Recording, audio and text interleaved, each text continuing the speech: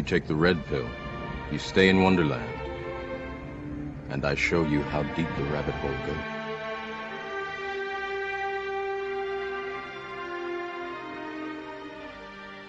You are now jacked into the virtual matrix. Please stand by Who are you?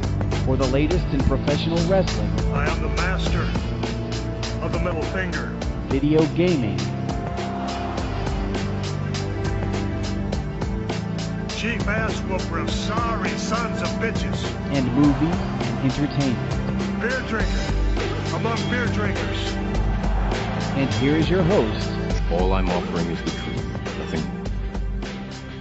JJ Sexay.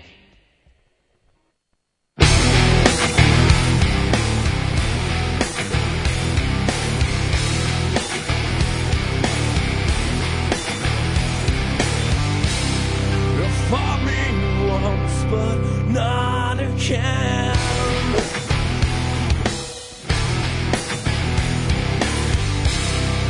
Let me feel your heavy hand.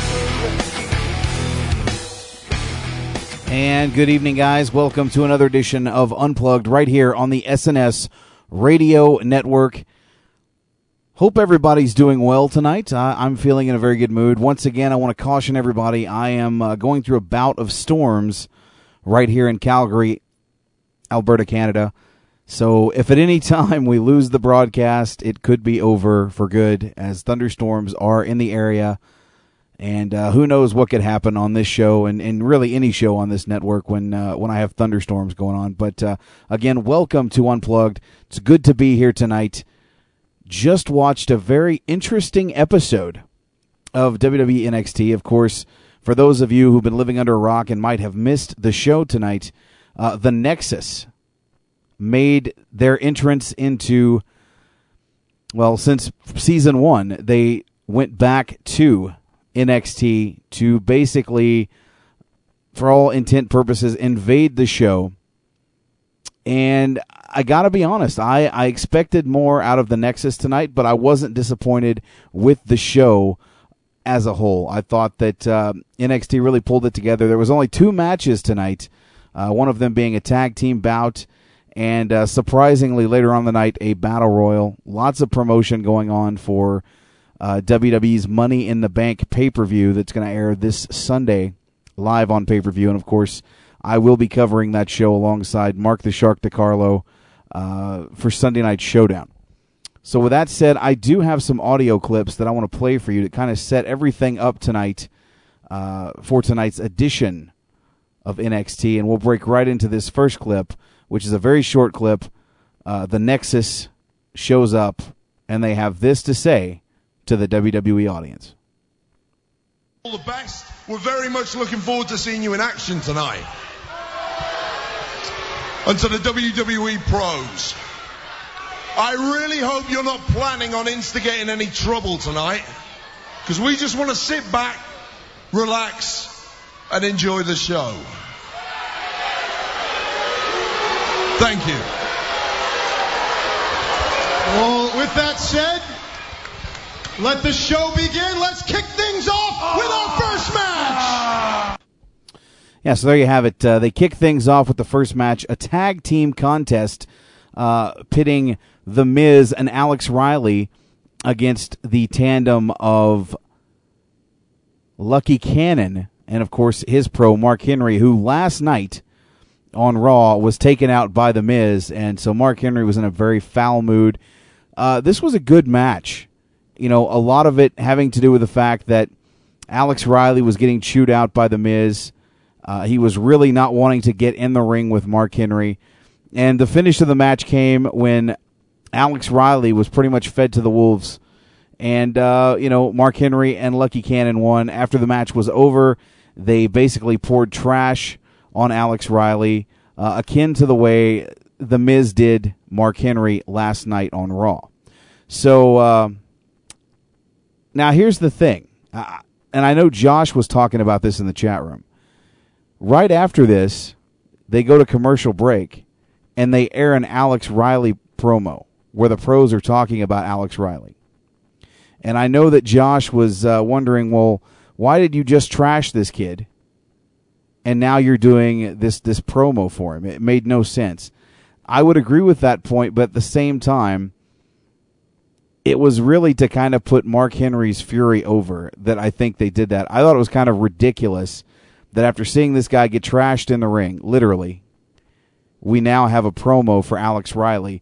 And if you missed the promo, here is the promo for Alex Riley in its entirety.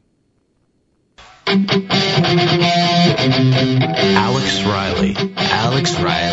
He's that cute athletic guy, right? Yeah, he's the cute one. Yeah. Alex Riley, I think, is definitely very confident. He is a listener. He's a talent. He is great on the microphone. He is athletic.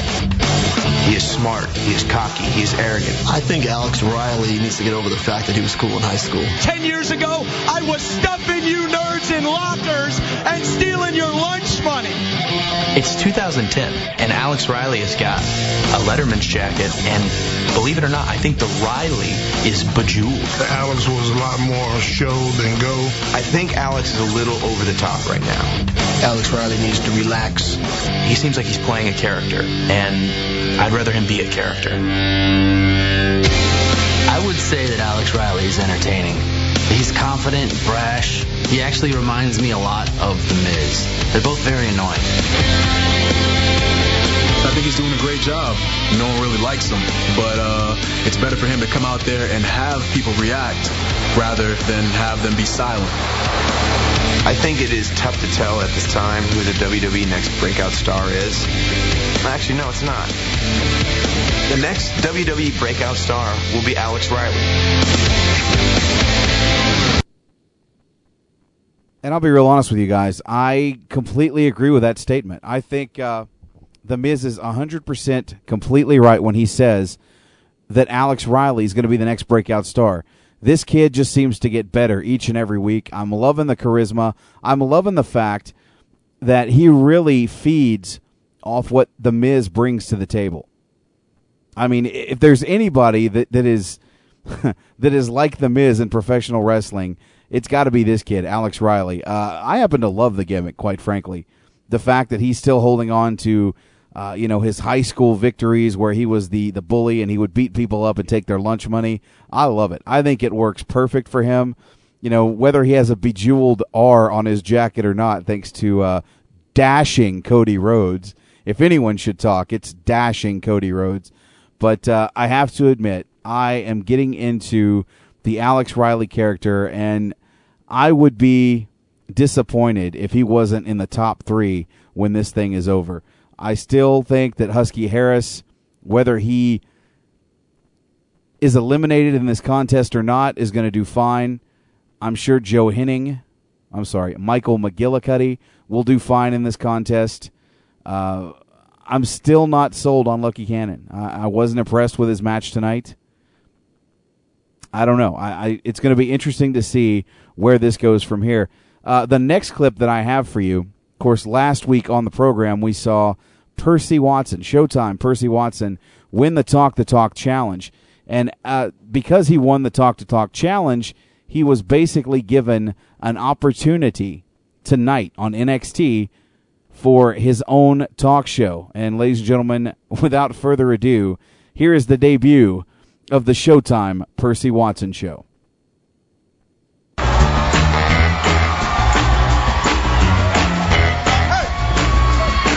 baby, get out your seat and move your feet, baby. Welcome to the Showtime Percy Watson Show, baby. That's what I'm talking about. Hey, if you want to have a good time with a sexy star-studded stylionette like myself, let me hear you say, "Oh yeah." One more time, baby. Oh yeah. I love it, baby. That's what I'm talking about. It's about to be shaking and grooving out here tonight. Hey, look here, first things first. People always ask me since I won the NXT Challenge last week, talk the talk, that's what I do. Anyway, yeah.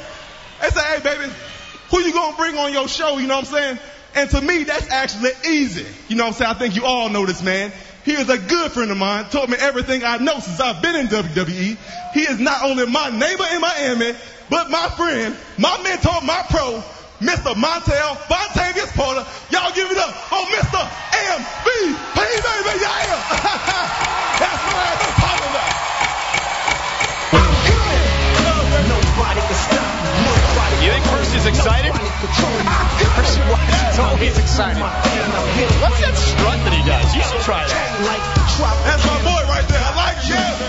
All for the least. Let the dog loose. Don't make me call up the crew. Now you getting scared when I call up the truth. I'm the one like Neil. Cocky like. Okay, first things first. Can I borrow $20? You want to borrow $20? Just $20. Well, we'll talk about that later. You know what I'm saying? Because you know how we get down. You know how we do. But hey, on a serious note, man, I really want to thank you, man, for so much. You know what I'm saying? You teach me everything since I've been here. You know, and it's not. I can't think of anything else I can say to you, but I really appreciate it. I've learned so much from you, man. You are the man, and I appreciate it. Hey, man, I appreciate that. Hey, but look, I can give you all the advice in the world, but if you don't listen and execute it in the ring, then it means absolutely nothing. You know what I'm saying? And so you got to give yourself, everybody give Percy a pat on the back. You know, a round of applause for being the guy that's taking that advice and putting it to work. You know, you've been real good at seizing the moment. So, hey, man, and thank you for allowing me to be the first guest on the Showtime Percy Watson show. Oh, man, I wouldn't have it any other way, player. You know what I'm saying? And I've been listening to you, baby. You know how you always say you should seize the opportunity and grab the moment? Absolutely. Well, I think I'm going to do that right now. All right, what you got? What's happening?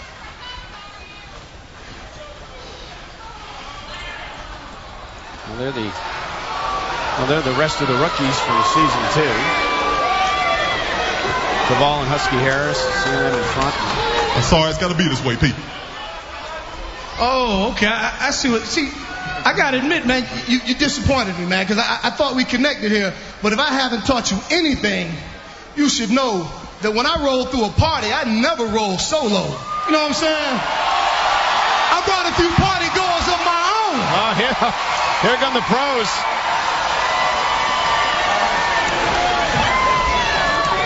This is interesting. So you want to make it a party? Let's make it a party. I don't know if Percy Watson was expecting this. Percy wanted to... Whoa. Hang on a second. It looks like the rookies are trying to test the pros. I say we see what the rookies have, huh? So what do you say we clear the ring and let's settle this with an over-the-top rope battle royal right now? Yeah. Hold your horses, Matt Striker. I think you've all forgotten about the most important part, which is, of course, the Nexus.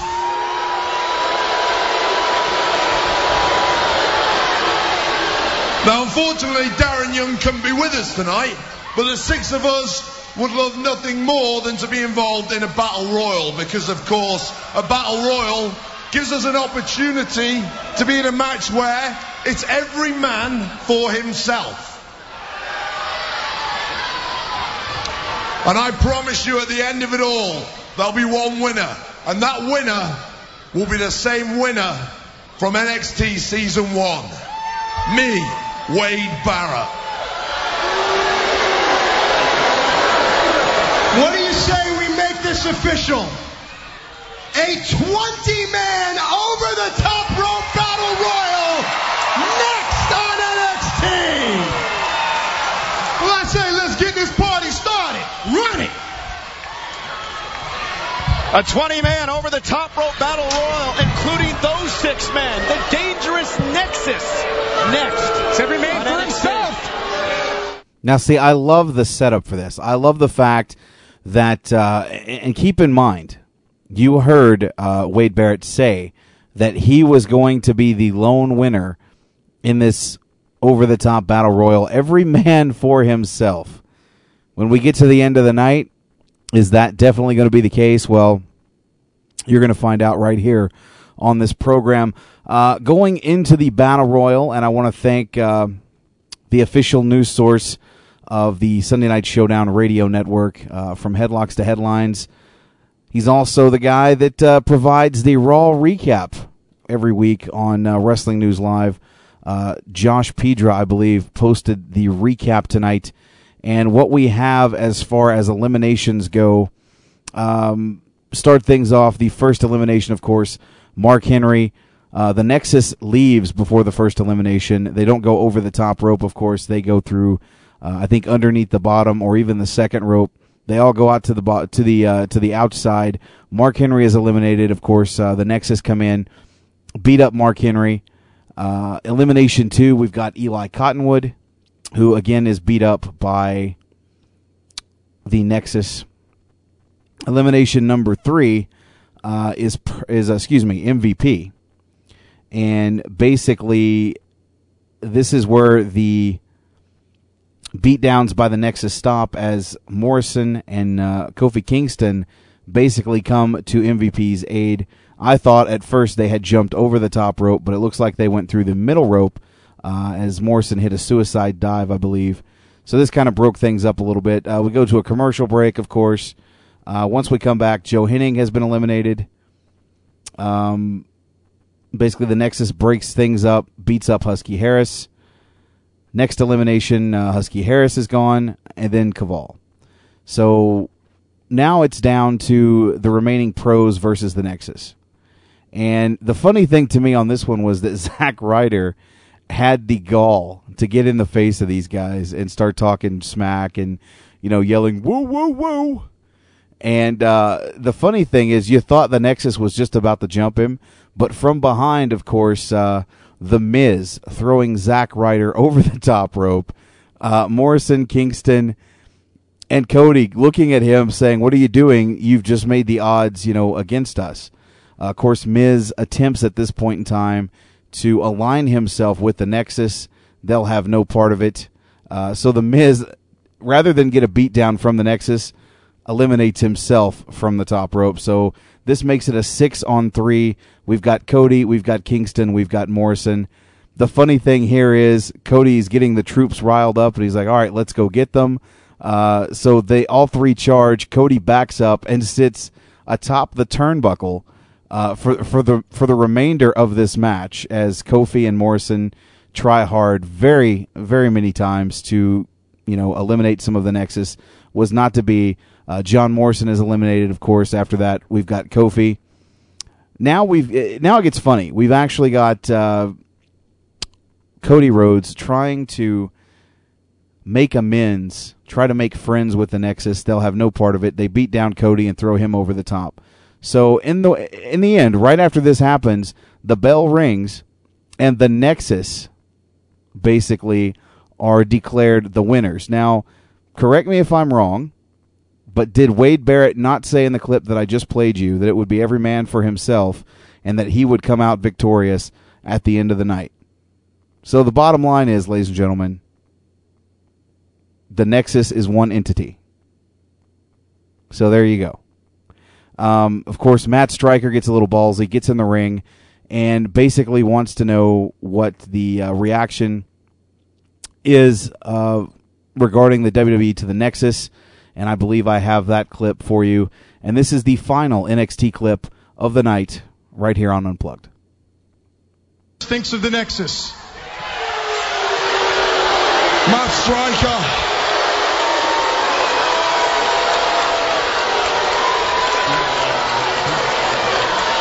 Matt Stryker. I've never had a problem with you before, but I'm not so sure that standing in this ring is the smartest thing you've ever done. So if I were you, I'd back up right now before things turn ugly.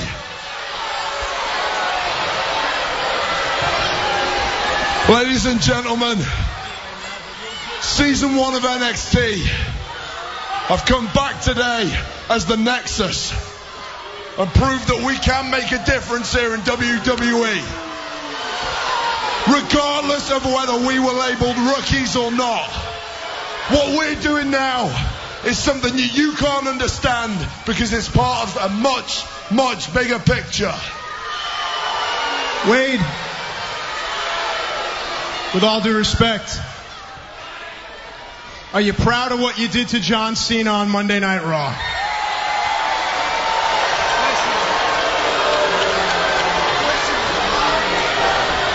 My striker, I'm proud of everything I've ever done in this ring.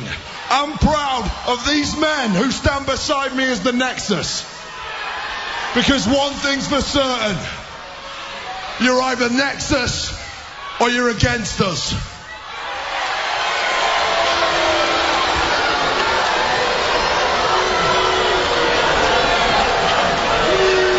Now, ladies and gentlemen, the headline to this story here tonight is the Nexus lays waste to WWE superstars again. This was after Kofi Kingston was eliminated. The Battle Royal was over. Nexus continued to dish out punishment, Wolfpack style, and there you see the 450 from Justin Gabriel, the exclamation point. The Nexus seem primed and ready for Sunday.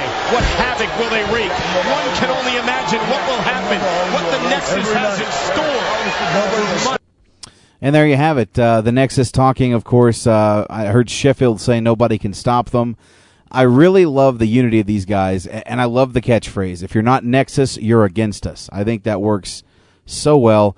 It's very reminiscent of the NWO and the fact that these guys are doing successful beatdowns of the superstars, whether it's on Raw or now NXT. So, in that one regard, there is a comparison to be made. I mean, let's face it, the Nexus is not filled with, former main event stars of another company. So, you can't really compare them too much to the NWO. But overall, I honestly thought tonight was a good setup going into the pay-per-view. They did a good job of promoting Money in the Bank in the commercial breaks.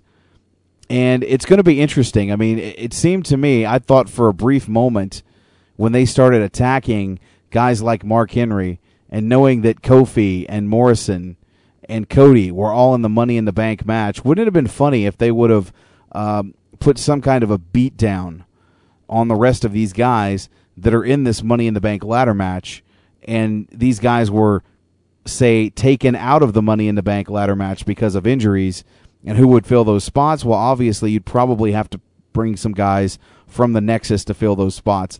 Could have been interesting to see the storyline shift that way, but it did not. And overall, if I had to give this show a grade tonight, I'd give it a B.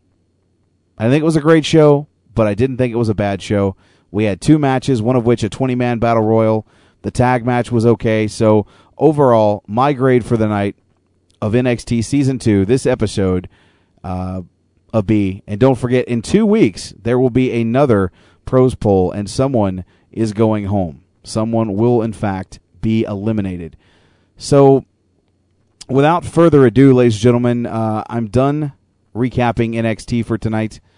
I do have on the line with me, he is one of my official news sources right here on the SNS Radio Network, Chris Kelly. You know him well as Crelly. Crelly, what's going on? Can you give me a breakdown of the news of the week, my friend? Okay, quick news of the week. Apparently, WWE officials are high on Husky Harris. He's been described as kind of a Dusty Rhodes kind of figure, and they believe that he will be a star player in years to come in WWE. I have to agree. Yeah, he does have that unusual look. He's not like jacked up. He is kind of like a normal toned person, but he is quite athletic. So I think he would do well when he gets into the main roster. But I do believe that he will end up going to SmackDown, because Raw's already jacked Pound with mid card talent. So I probably see him go to SmackDown. Now, see, I think he would do well on SmackDown. Given the fact that SmackDown is one of those wrestling heavy shows, there's not a lot of skits and stupid things that they do on SmackDown, which is funny because SmackDown is what they consider the B show. But if you want to catch the best professional wrestling in the WWE on the whole, you're going to find it on the SmackDown brand. And I think Husky Harris can go. I mean, despite the fact that he might be a little rotund, he might be a little heavy set, the name's got to go. You've got to bring this kid back to his roots. And I think he could be a major player on whatever brand he lands on, and I hope it is SmackDown. Well, I'm kind of hoping that, if he doesn't win NXT, they will involve his father and basically say, "My son is not Husky Harris. I've legally gone and changed it back to whatever his name is." So he kind of used his father to get back his real name, or at least a name that does not sound like my dog, to be honest. Speaking of names, apparently when Bryan Danielson signed with the WWE, he signed away the rights to American Dragon. So he's currently unable to call himself the American Dragon on the indie scenes. Wow, I mean, but you know what? At the same time, he doesn't have to call himself the American Dragon. I mean, let's not forget the 15 weeks that he was on TV with the WWE, he was made a household name. Whether it was Daniel Bryan or Bryan Danielson, he's been made a household name. So just going out there as Bryan Danielson, the guy that has been, cut from the WWE because he's too violent, the guy that chokes people out with a tie and had to be fired because it was against company rules, too violent for the WWE, Bryan Danielson works just as well as the American Dragon ever did. He's more marketable and more well-known at this stage in the game. So I hate to hear that they did take the American Dragon name from him, but it just goes to show you that when he comes back to the company, which I think he's pretty much already, it's a given, he's already back. As soon as that 90 days is up, he's back. I mean, this was such a worked thing. You know, if it was legit, fine. It just seems too convenient to be legit. Yeah, if it is legit, when they kind of do a Matt Hardy kind of style return, but like by having him run in and attack someone, or just have him like run out on a main event and it cost NXT a belt or a match. In other news, apparently the Undertaker is touch and go whether he will make it back in time for his match or his proposed match with Kane at SummerSlam regarding his injury. Apparently he's not healing up as fast as they thought, so they might end up just putting at SummerSlam Kane versus Rey Mysterio versus Jack Swagger if Undertaker does not make it back in time. And you know what? I'm okay with that. I think Taker needs more time off anyway. He just got married. Let the guy enjoy his, let the guy enjoy his honeymoon. Honestly, I know they want to set up this big SummerSlam match between him and Kane because we all know that Kane is the one responsible for the Undertaker's new vegetative state, which apparently is called marriage. And that's I can relate to that. Marriage does that to a person. But I know the WWE was kind of pissed off when they heard about the photos getting out there, and they even tried to kayfabe the fact that the Undertaker wanted to go to UFC 116 to support Brock, and he held off to kind of sell the storyline angle. But the shitty thing is the pictures circulated, and of course everybody saw that the Undertaker was not in a vegetative state, or maybe he was because he was getting married. I don't know. Yeah, that whole thing about him not going to UFC, just they could have done what they do at the Hall of Fame and have him off camera. Like, did he really need to be on camera at UFC? Just have him behind the scenes or off TV. Well, that's the thing, though, Crowley. When you're at a place like that, I mean, when the news media is reporting everything, they could give two shits about, if you're trying to stay off camera. If you're there, they're going to focus that camera on you and put that caption up. It's the Undertaker or whatever. I mean, that's just the nature of the beast, man. That's the way they do stuff. What else do we have? Apparently Eric Bischoff is set to return at 2 weeks taping. As reported like last night, he was basically at home in protest, kind of at possibly bringing in Paul Heyman, and it was kind of a. If he comes in, me and Hulk Hogan are on strike. And so this whole ECW angle, which we could talk about because there is some big breaking news coming out of the tapings. But I'm not sure if you want to give out spoilers. I'm fine with spoilers. I know Trey is not fine with spoilers on Wrestling News Live, but on this show, I'm okay. I know that I'm going to be watching Impact this week from what I've heard of it, but I have no problem with spoilers on this show. Well, this week you will see a big attack of ECW. The following week they announced the return of One Night Stand, an ECW pay-per-view in TNA. Yes, and it's known as Our Justice.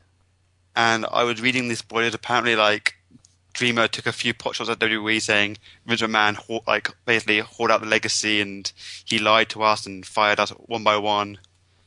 and apparently this will just be one massive ECW ran pay-per-view.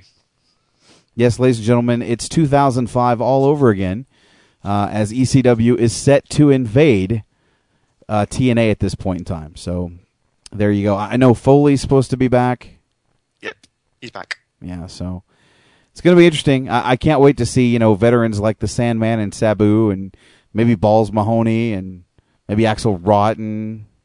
Maybe Beulah will show up and start wrestling for the Knockouts Championship. But in my opinion, they should not actually. This should be a final burial of ECW, because they basically say that WWE hold out the legacy by having a new brand. Now, if you believe the rumors, TNA will start a new brand of ECW. So wouldn't that make him basically a hypocrite? Well, yeah, exactly. Did it work in 2006 when they brought the company back? One by one, things just kind of went downhill. I mean, for a one-night stand pay-per-view, it was fine. To bring back the whole brand on the whole, it wasn't the same ECW. You're never going to duplicate what you had with the original ECW. It was a different vibe. It was a different feel. It just seems to me like TNA thinks that they can not only bring back ECW, but that they can become WCW. And you can't duplicate either one of those companies. It's not going to happen. And to answer the chat room, apparently they do often, or in the promo, they do refer to it as ECW. Because I'm not sure, because since WWE did retire it, did they retire the rights to the name ECW? Oh, no, I'm not sure. They own the rights to ECW. Vince McMahon owns the library. He owns the name. So I don't know what they're trying to pull here. They're going to get fucking sued. I mean, that's all there is to it. If they continue to play with fire, you're going to get burned. I mean, TNA's problem is they're not focusing on their own image. They want to be something that they're not. They want to be either ECW or they want to be WCW. Or they want to be a hybrid. I'm wondering how many former ECW talent will be contacted by WWE to make sure that they don't go on that on the pay-per-view. Oh, dude, it's not even. You know what? Vince McMahon's laughing when he reads this shit and hears what TNA's trying to do. He's probably sitting there laughing his ass off, like, "Yeah, I'm not going to bother." Honestly, do you think this is a threat to him at all? I do not think that it's a long time threat. They might, for once, pop a pretty decent buy rate, because if you remember back to 2005, that one night stand did beat WrestleMania in buy rates and DVD sales. Right. But I don't see it being a long term threat to any WWE product. And just reading the chat room, I know that there's talk of the Impact players, and Randy said that Storm has talked a lot of shit about TNA. I don't know Lance Storm personally. I have met him a few times, but given the fact that he's very vocal on TNA, I don't think that Lance Storm will be making any kind of appearance. He is retired. He is running a wrestling school here in Calgary. I don't see Lance Storm going back for this. It's not going to happen. Justin Credible, yeah, I'm sure he needs it. The last I heard, he was working at the Olive Garden. So if Justin Credible makes some money off this and does well for himself, I'm all for it. So that would be kind of interesting, because the next 2 weeks of Impact do look pretty decent despite the ongoing struggles backstage. And you know what, as a wrestling fan, we heard that they want to basically stop people watching stuff so they save money on editing the program. Just go live.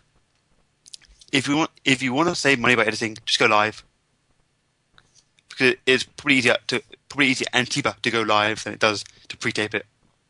Well, there is a point to be made there, but if Dixie has to have a meeting and telling these guys they need to tighten their work up, then that's got to make me believe that a lot of them, come pay-per-view time, they seem to do pretty well. But to see them, go out and screw up a lot of moves, I can understand why Dixie would say that, but at the same time, man, did she ever piss off the entire locker room. That was probably not the wisest thing to say. Like, you know what? I have nothing but the utmost respect for Dixie Carter. But she has got to stop talking. She needs to stop tweeting. She needs to stop Facebooking every 5 minutes about these big announcements or, these major things that are going to change the company. Again, I said this last night on WNL. Dixie Carter suffers from the cry wolf syndrome. TNA has cried wolf so many times that now when they cry wolf, nobody gives a shit. Yeah, Dixie and TNA do try and entertain the IWC a bit too much. And they like, even if it's for a few months, just do not tweet every 5 minutes. Just relax, chill, and focus on your product. Because as much as they want to keep the wrestling fans happy, as much as they want to keep the internet wrestling fans happy, they need to keep the product happy so the normal fans that don't go on the internet are happy as well. Well, yeah, and not only does she make these, major claims that she has big things in store for the company, but the people that work for her have no idea what's going on. If you're a guy like AJ Styles or Samoa Joe, you're like, well, what the fuck is she talking about? Even people that are trying to get into TNA. Because, I do speak to Shea Martinez on a regular basis. And she basically proposed to reformat LAX, and she was told, well, we don't know what we're going to do yet. So, right now, Creative doesn't even know what they're going to do, probably in 2 weeks' time. They need to get long-term booking in that company to help. Because this short-term booking doesn't really help at all. Well, I think right now the people in TNA are probably worried about their jobs more so than anything. So I don't know that they're going to be bringing in new talent aside from this ECW contingent. We'll see how that works out. I mean, the rumor I had heard is they were looking to make their own show on Spike with an ECW contingent. Now, I could almost see that happening if Paul Heyman is given control over an ECW-type company that's not TNA, but they basically put these two brands on Spike TV. I could almost see something like that happening. But, and to be honest with you, if that did happen, then the Paul Heyman-run ECW product would do a hell of a lot better than the TNA product. And it would be just a matter of time before Spike TV brushed TNA away. So they really need to think about these things before they want to execute these plans. I mean, I would really think about that. Yeah, it would be pretty funny if, like, the B show that takes over the A show. That'd be like, I don't know, WWE Heat taking over, getting better ratings than Raw. So before they shoot themselves in the foot, they need to step back and just see if bringing in Heyman will actually help the company in the long run. Because yes, he's a great book and a great mind, but he might end up actually overbooking this B brand and possibly running against the impact in ratings. No, I would agree with that, but I don't think Heyman's coming in. I'm sorry, I don't see it. Nah, I'm pretty sure he's right now. He's somewhere with Brock Lesnar throwing a party, getting drunk because right now they are rolling in the money. Why would they want to go to a show that draws 1 million people? Just under 1 million people per week when they can make shitloads of money on pay-per-view, like every 3 months on UFC. True that. Now, kind of shifting the focus a little bit, I did hear a rumor today, and most of you probably saw last night on Monday Night Raw, that Jim Ross was removed from the intro to the show and replaced with Michael Cole. Now, I personally had a problem with that. The fact that Jim Ross is working with the WWE, and he's not one of these people that ran away and went to TNA or pursued outside projects. The fact that you took him off the intro to the broadcast, and let's be honest, people, Jim Ross is the most recognizable name in commentary in professional wrestling today, preceded by the one and the only Gordon Soley. So here's the thing. The rumor's going out, and I got to credit WrestleZone for this one. Rumor has it that the reason Jim Ross has been pulled off of the intro is because he is being punished, ladies and gentlemen. Why is Jim Ross being punished? Well, it's funny that you would ask. Jim Ross is supposedly, and again, this is a rumor, and I'm addressing it as such, so I don't want anybody, going back and posting tomorrow that I'm spreading dirt sheet bullshit. This is a rumor. Basically, he's being punished, as the rumor says, for being on camera at UFC 116. He was interviewed along with Stone Cold Steve Austin, Bill Goldberg, and a few others, and he is supposedly in the doghouse because he managed to get interviewed on the broadcast. And that would go along with his tweet saying that he had no idea that he was being removed. He tweeted, "Whilst that Jim got message, my voice was removed from Raw opening. If it matters, it's news to me. Nice to be informed anyway. Oh well." Well, I mean, let's not forget the WWE has always shit on Jim Ross, and it has always bothered me because Ross is one of my favorite people. I still think to this day that he and Gordon Solie are the two greatest wrestling commentators of all time.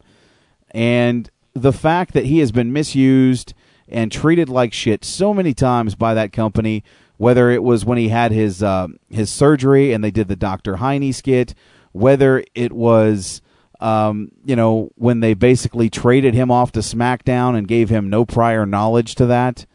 They have always done things to Jim Ross that has been unflattering. Making him kiss Vince McMahon's ass stands out. And now cutting him off the intro. He has been treated like he says, a government mule. He's been whipped and whipped and kicked, and yet when he returns, they love him and then they kick him again. And yet he just, I don't think he's ever spoke out about WWE saying how bad it was. No, and there's going to come a time when he does finally leave that company, and I for one hope that when he does, he lands on his feet. I'm sure JR is going to be fine. He's not hurting for money, but I think it's absolutely bullshit that they treat him this way. If he gets released fully from WWE, he will have so many offers, be it from TNA, be it from MMA, be it from college football. There's no way in God's green earth that he will remain unemployed unless he wants to remain unemployed. No, absolutely. I think it's shit, man. I think it is absolute horse shit that you treat one of the guys that you finally inducted into the Hall of Fame alongside Jerry the King Lawler, and this is the way that you profess to treat him. And Michael Cole, if you listen to NXT tonight, made reference of the fact that, he's now in the intro, which to me was a big slap in the face. I know he's trying to really get over this whole heel character, and it's working for him. Yeah, I really think they should give they should give him a heads up saying, look, we want to make this a new update. Just here's a little heads up. We will be removing you, so we got current announcer on it, not yourself. But just do it just because apparently he was at UFC is kind of insulting and stupid to a Hall of Famer. Oh, I'll agree with that. And let's see what news. Apparently, and I'm not sure this is true, but Tommy Dreamer suffered a torn ALC at the tapings this Monday night in Impact. Who did? Sure it is Tommy Dreamer. Really? Apparently so. Oh, well, that's going to do shit for them. And apparently he's the one booking the him and Bubba Ray are the one booking the ECW Invasion angle. Well, the thing about Dreamer that I like is he is a very good booker. Yeah, he is quite he's quite wrestling knowledgeable, and he won't book stuff over the edge. I'm pretty sure when he was in WWE, he was helping booking ECW, and he was the one that kind of helped Christian become the world champion. So let's just hope that he can book this angle correctly, because if done rightly, it could be a major plus for TNA. No, I agree. Hang on just one second, Crowley. We actually have a caller on the line. Welcome to Unplugged. Who's this? What's up, guys? This is Tillman 9mm from the chat room. What's going on? Hey, I can actually hear you this time out, and there's not a lot of static feedback in the background. Welcome to the program. Very good. Very good. How you guys doing tonight? I'm good, man. I'm doing good. All good. Can I chime in on the JR subject a little bit? Because this is a very sore spot of mine. Yeah, go ahead. And I can use whatever language I want, right? Oh, absolutely. We're not garnered by the FCC. Fuck them. Okay. All right. Yeah. Fuck them. We're still free internet radio. I've always thought that it's absolute bullshit the way that they treat him. I mean, the guy has had. I mean, he's been given many forums where he was not employed by the company. That if anybody could tell some bad stories about WWE, JR probably could, and he's never done it. He has never said a negative word against them. And I think they first hired him in 1995, 1996. So he's got almost 15 years worth of shit now, that he could pull back on them if he wanted to.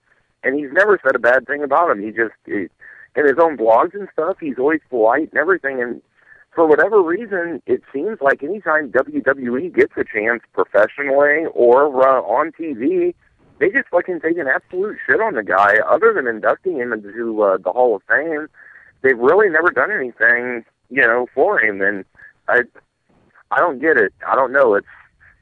To me, I mean, I've heard various theories, and I've heard Trey Dog's theory on it. To me, I think it almost goes back to one of those things where Vince McMahon feels like that there's nobody really bigger than him, and he just wants to make sure that the JR never reaches that place, where he could be more, I don't know what the word is I'm looking for, but basically that no one's bigger than Vince McMahon or WWE or whatever. And it's just a way for him whenever he gets a chance to, knock the guy down and kick him when he's down and whatever. And I don't understand why, because it's when you think of these guys that have worked for Vince in the past, that has sued him, Sable, Rowdy Roddy Piper, Hulk Hogan, and he's hired them back and he's demeaned them a little bit, but I don't know. I haven't seen a lot of his employees, to be honest with you guys, long-term employees that have gotten on camera and professionally and still kept their jobs much worse treatment than he's given JR. Well, the thing about Jim Ross is he's a class act. He's not out there, dogging the company. And, he started his tenure in the company in 93 at WrestleMania 9. And the thing is, yes, that's right. Right after that, I'm talking within a couple of months of him being on the broadcast, he was fired for the first time by Vince McMahon. He was brought back to the company, and he did solo play-by-play for the King of the Ring 1993 because Vince was involved with the whole steroid scandal. Wasn't Savage or Bobby the Brain or somebody out there with him at that time? I think it might have been the Brain. It might have even been Savage, but I know Vince was gone. He was going through the whole legal battle with the U.S. government over the steroids. And, JR has made mention to that a few times, of course, in 96 when he brought out Razor and Diesel, which is funny since I just had Rick Titan on the show this past Sunday night on Sunday Night Showdown. When he brought those two out, he basically kind of ran down a history of the company of all the times that he had been fired by the company and brought up the steroid scandal, of course. And, he had been fired again previous to that. So, we're talking about a guy that, he's probably been fired 6, 7, 8 times by the WWE. And I don't remember for sure. Do you remember why they fired him the first time? I don't think that was illness related when they fired him in what was it 94 or 95? I believe that I think it might have been. It was either late 1993 or early 1994 when they let him go the first time. Do you guys know what the reason was for that? I don't think that was illness related. No, it was. They just let him go for some reason. It was early 93 because he debuted at WrestleMania and then he was gone for a little bit and then they brought him back for the King of the Ring. So we're talking a span of a couple months after he joined the company. As far as I know, I could be wrong, but I'm pretty sure that was the first time he was fired. I'm not really sure. I think that maybe there might have been some personal jealousy. As you know, Vince McMahon was one of the marquee announcers for a long time in the WWE prior to Jim Ross coming on board and, doing a very good job. I mean, who could forget Vince McMahon's commentary? Oh, my God, what a move! I've never seen anything like that! Unbelievable! Unbelievable! Well, and if I remember right, at that time, I think in 1993, wasn't Jim Ross doing commentary for Superstars for a while? If I remember right. I think you're right. Vince had that spot for years, but I think during the whole steroid thing, I think JR might have taken it over for a little bit. Yeah, I think that's what it was. Maybe they didn't actually fire him at that point. They just took him off the Raw broadcast and put him on something else. Maybe that was the case. Like I said, I could be wrong, but I was under the impression he was fired in '93 after he was hired. But maybe that's exactly what it was.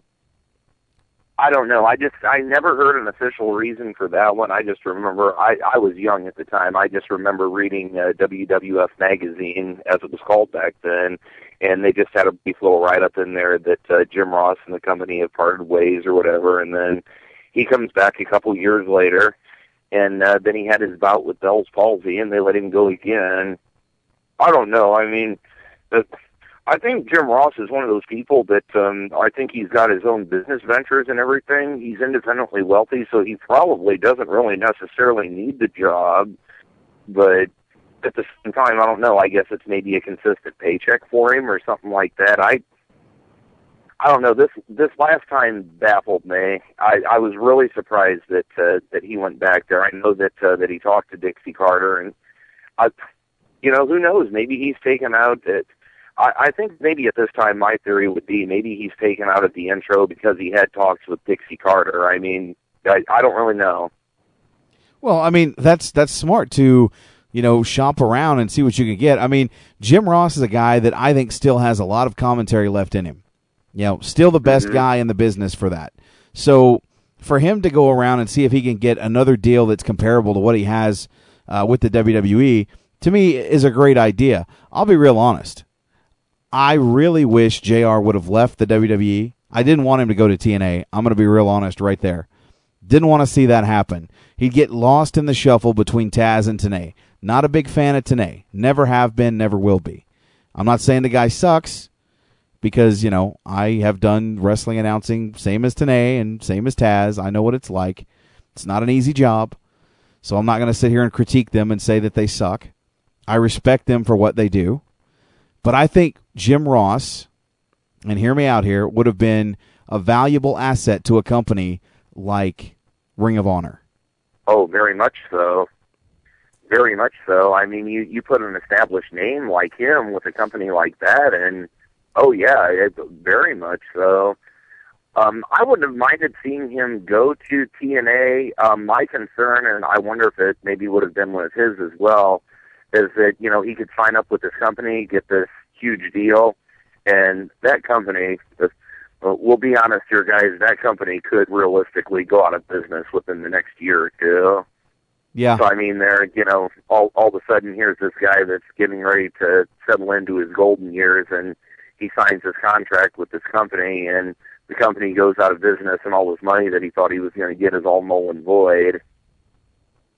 So I wonder if that was maybe something that maybe was factored in there with his decision to stay with WWE. You know what? Maybe that's a good point to consider, but I think that had Jim Ross signed with ROH, it would have brought a lot of the casual wrestling fans that watch WWE over to Ring of Honor to, the people that have followed Jim Ross, for the remainder, or for the duration of his career. Can't spit that out tonight. I think would have probably followed him over to Ring of Honor and would have given that product a chance, because Jim Ross, going back to his roots, calling professional wrestling, not sports entertainment, not, scripted fucking sketch shows, would have been a good move for that company. It would have been JR kind of giving back to the business that made him a name, and I think he would have elevated that company in a lot of ways, and it probably could have led to them getting some type of TV deal. But maybe that's wishful thinking on my part. I do tend to to think too much and overanalyze things, and sometimes I think too big. But I think that had he went to Ring of Honor, it would have benefited that company greatly. Well, personally, I don't really know as wrestling fans what you guys think about this, but I know that I've seen a lot of matches on DVDs and, stuff from archives and just stuff that I remember from the past where a match can be really good, but boring commentary can totally kill it. I don't mean to dog them because they can be good at times, but like, say, for instance, a commentary team of, say, Super Billy Graham and Lord Alfred Hayes, that's kind of, there's not, nothing against them as professionals. I mean, they're both very talented at what they do, but you put them together and, a dark match on a DVD or something like that. I don't know. I guess the point that I'm kind of making is like you were saying, take a product like ROH and put Jim Ross's voice behind it, and I agree completely. I think it would get a lot of people interested in the product. Oh, absolutely. I mean, you've got a name like Ross, a Hall of Famer. I mean, it's not like they can take the Hall of Fame back. He's already done that. He's got nothing else to prove. I know that he still wants to announce whether it's, mixed martial arts. I mean, who knows? He might at some point decide to go back to sportscasting. I mean, he did that briefly for a time for the Atlanta Falcons before he even signed with World Wrestling Entertainment in '93. And to see him go back to any type of sportscasting would be a step above what they have him doing. I know he's enjoying working behind the scenes with the young talent, probably helping give them pointers on what they need to go out and do in the ring. I mean, let's not forget Jim Ross for a long time was the VP of Talent Relations, the job now that Johnny Laurinaitis, Johnny Ace, holds. And the reason he was taken out of that position was because he wanted to move from Stamford, Connecticut, back to Oklahoma. I don't know. Maybe it's just, I don't know, and I could be totally wrong, but Vince McMahon, just based on what I know of him, he just kind of strikes me as probably one of those employers that if you do, I don't even want to say if you piss him off, but if you do anything that he doesn't like, maybe necessarily, and you're not, one of those people that, I don't know how I put this. Say, take Hulk Hogan, for instance. Hulk Hogan pissed Vince McMahon off, majorly. But Hulk Hogan was able to build a big enough of a name that he could do that, and Vince would hire him back because he knows that he could still make money off of that name. But he would still, he'd still take his digs at him, and he'd still degrade him a little bit. And, finally when Hogan would decide that he wasn't getting enough money or he didn't like the way that his character was being portrayed or whatever, he could just up and quit, and that would be that. I mean, I think we saw that happen a couple times. Whereas JR, I think, my opinion, I think JR is basically a company man. I mean, he does a damn good job at what he does. I agree with you in that I think he probably is the best sports announcer, or well, I shouldn't say wrestling announcer, next there with Gordon Solie. But he's he's professional. He doesn't try to I don't know what the word is I'm looking for. He doesn't try to play dirty from a business standpoint, whereas someone like a Hogan or a Piper or someone like that I think probably would. And I don't know, I think this is just the way that Vince thanks him for that. Takes advantage of him basically because he knows that he can, because he's got him under contract or whatever. He can use him however he wants, basically, bottom line. I just want to clarify, I noticed there's some talk in the chat. Tony O's asking why Ross is supposedly being punished. It's not so much that he showed up on camera for UFC 116, it's that he was interviewed after the event. I played that interview, I believe, last week on Wrestling News Live. Go back and listen to that episode, and you'll hear what he had to say in regards to Brock Lesnar.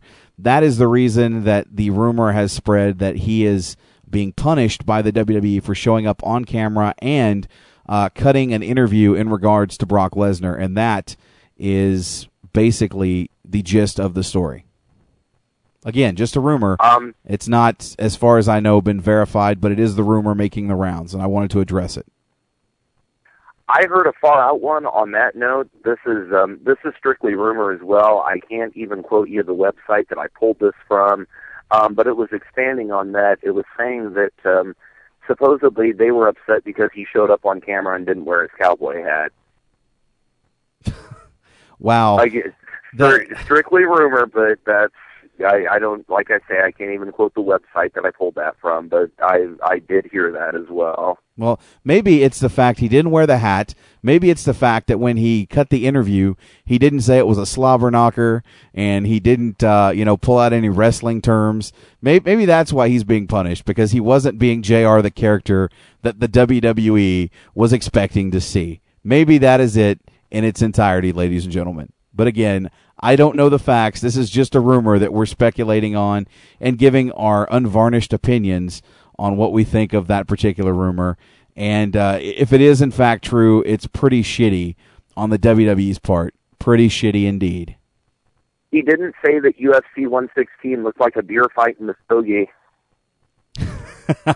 And he didn't. Maybe that's it. And he wasn't on camera saying, "My God, he's got a family, damn it. Shane Carwin's got a family. It's like a train wreck on I-95. Oh, my God."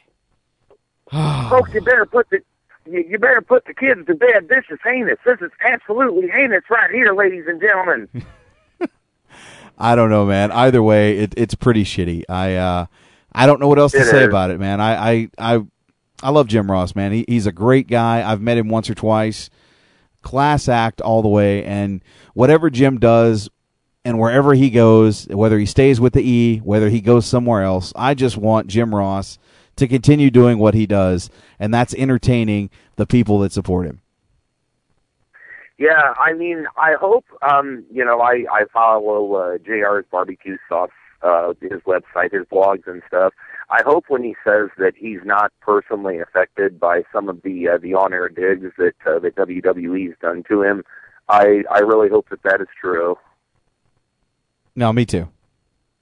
Me too. So is there... All right, guys. All right, Pillman. Thanks for giving us a call in tonight, man. Not a problem. Not a problem. Good show, and I'll talk to you guys later. All right, Pillman. Thanks. Crowley, are you still with me? All right. Yeah, I'm sorry. I was just sitting back and enjoying the Jim Ross talk. And if it's true that he got removed because of being on UFC, well, Vince McMahon is going even more mad each and every day. Well, it's petty, man. It's petty. If that is in fact the reason, it's pretty fucking petty. But is there anything else you have before we actually take the first commercial break of the night? First thing, apparently our term "shooting star KO" is going over well with the IWC. I tweeted it and then they got retweeted by Big Exay Jackson. So he likes the term "shooting star KO." And also, possibly, and this will kind of lead into the video gaming part of the show. I am possibly going to be going into game development at college next year, and this would lead me going up to working with Codemaster. Oh, that's excellent news, Crowley. So I might be working with Codemaster later this year. Very cool, man. I'm glad to hear that. As far as what was I going to say? As far as the shooting star KO, fucking beautiful move. That was a moment last night, and that's going to be a highlight reel from now till the day that Randy Orton, when he gets his retirement speech at the Hall of Fame, that's going to be the highlight that's going to just go out there from now till the end of time. Beautiful, beautiful RKO. That really could have been a finish for a match on a pay-per-view. Like if Orton was world champion and it was Aaron Bourne challenging him for a title, that would have been a fantastic finish to any title match. Well, you go back to the Brock Lesnar Kurt Angle match some years ago when he botched the shooting star press. WrestleMania 20 19. No, it was 19. Was it? Yeah. Yes, when Brock Lesnar decided to commit suicide with the botched shooting star press. Yes, when he botched it really badly and landed on his big head, and and then bounced. I know. Bounced. That was awful because you had Kurt Angle with a broken neck, wrestling the match with a broken neck, and then you had Brock Lesnar hitting this failed attempt at a shooting star and damn near breaking his neck. He was actually out cold there for the duration of that match. But could you imagine, say, if it was Randy Orton and Brock Lesnar and Randy Orton hit the RKO? That would be epic. That's a moment. You know, if Randy Orton ever gets released from WWE, TNA sign him and just put him in the X Division and just have him hit RKOs at random set spots. Just an idea. No, I'd have to agree. But Crowley, you got anything to plug before we head out of here? Apart from headlockstoheadlines.com, no, not really. Going to go back and play some Red Dead and get my damn zebra horse. All right, cool. And again, guys, Chris Kelly, we all know him as Crelly right here on the SNS Radio Network from headlockstoheadlines.com. He's going to be joining me each and every week now as we run down the big news stories of the week right here on this program. So, Crelly, good job on the first official from Headlocks to Headlines story or news of the week right here on Unplugged. Thank you. I salute you, sir. All right, guys, with that said, we're going to hit our first commercial break of the evening. I'll come back, bring on the sensational Sean. I know he's got some video game talk to do. I know he's got a review. Something about doing a lot of crack. I don't know. We're going to have to find out what's going on with Sean these days. But we'll be right back with more Unplugged right after this.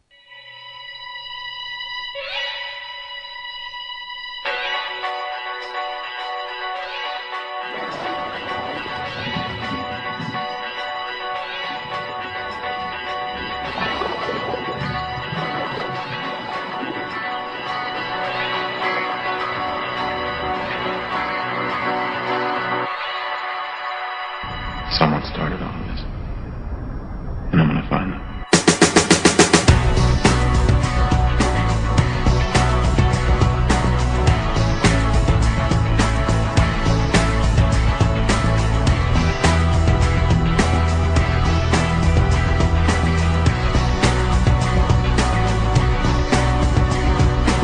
Extreme ways are back again, extreme places I didn't know. I broke everything new again, everything that I don't. I threw it out the window. I hear voices in my head, they counsel me, they understand, they talk to me. Since 1996, Audio Wrestling has been getting in the ring as your definitive source for all your wrestling desires. Interviews with some of pro wrestling's biggest stars. Providing you with a wide selection of award-winning wrestling shows from past and present. Such as Ministry of Slam, Monday Night Mayhem, In Your Head, WrestleCast, Sunday Night Showdown, Wrestling News Live, Between the Ropes, RVD Radio, WrestleCast, and Wrestle Talk Radio, and many others. If you can't get enough Mad Mania, climb into the ring with Audio Wrestling. www.audiowrestling.com. And check out all the real voices of wrestling radio. Audio Wrestling, keeping you tuned in since 1996.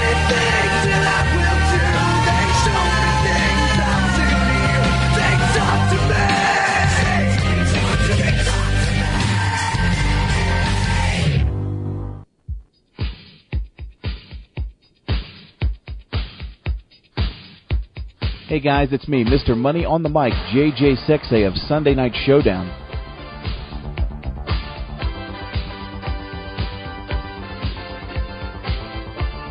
If you're looking for the latest wrestling news on the World Wide Web, you should check out www.fromheadlockstoheadlines.com.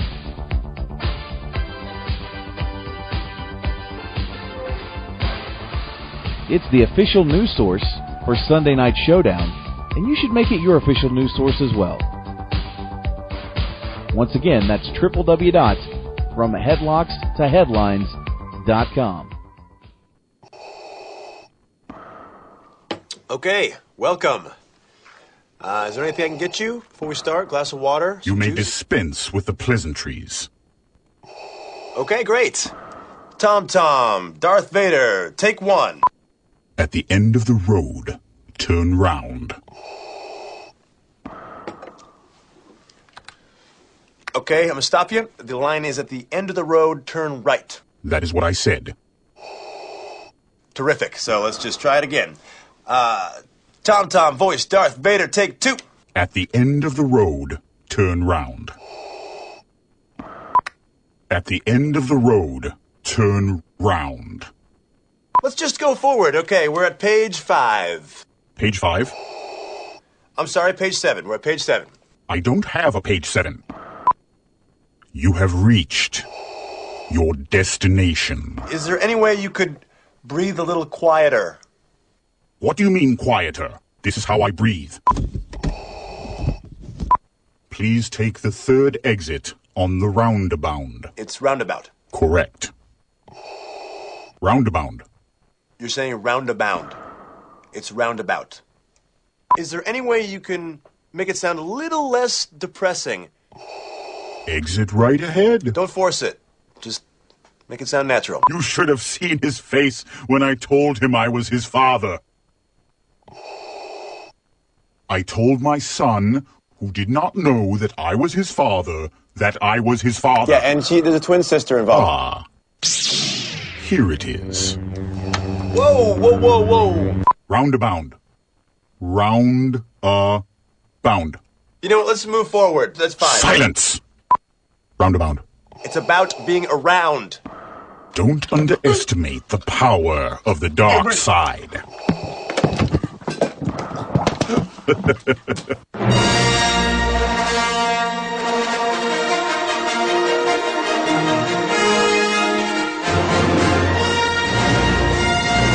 Dum dum dum dum da dum dum da dum dum dum dum dum da dum dum da dum. JJ6A.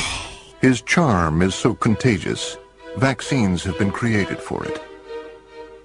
Years ago, he built a city out of blocks. Today, over 600,000 people live and work there. He is the only man to ever ace a Rorschach test. Every time he goes for a swim, dolphins appear. Alien abductors have asked him to probe them. If he were to give you directions, you'd never get lost, and you'd arrive at least 5 minutes early. His legend precedes him, the way lightning precedes thunder. He is JJ6A. The most interesting man in the world. He has amassed an incredibly large DVD library, and it is said that he never once alphabetized it. If he were to mail a letter without postage, it would still get there. When it is raining, it is because he's thinking about something sad. The pheromones he secretes have been known to affect people miles away in a slight but measurable way. He once punched a magician. That's right, you heard me. His blood smells like cologne. His hands feel like rich brown suede. JJ6A. He is the most interesting man in the world. I don't always drink beer, but when I do, I listen to Wrestling News Live. Stay thirsty, my friends. Stay thirsty.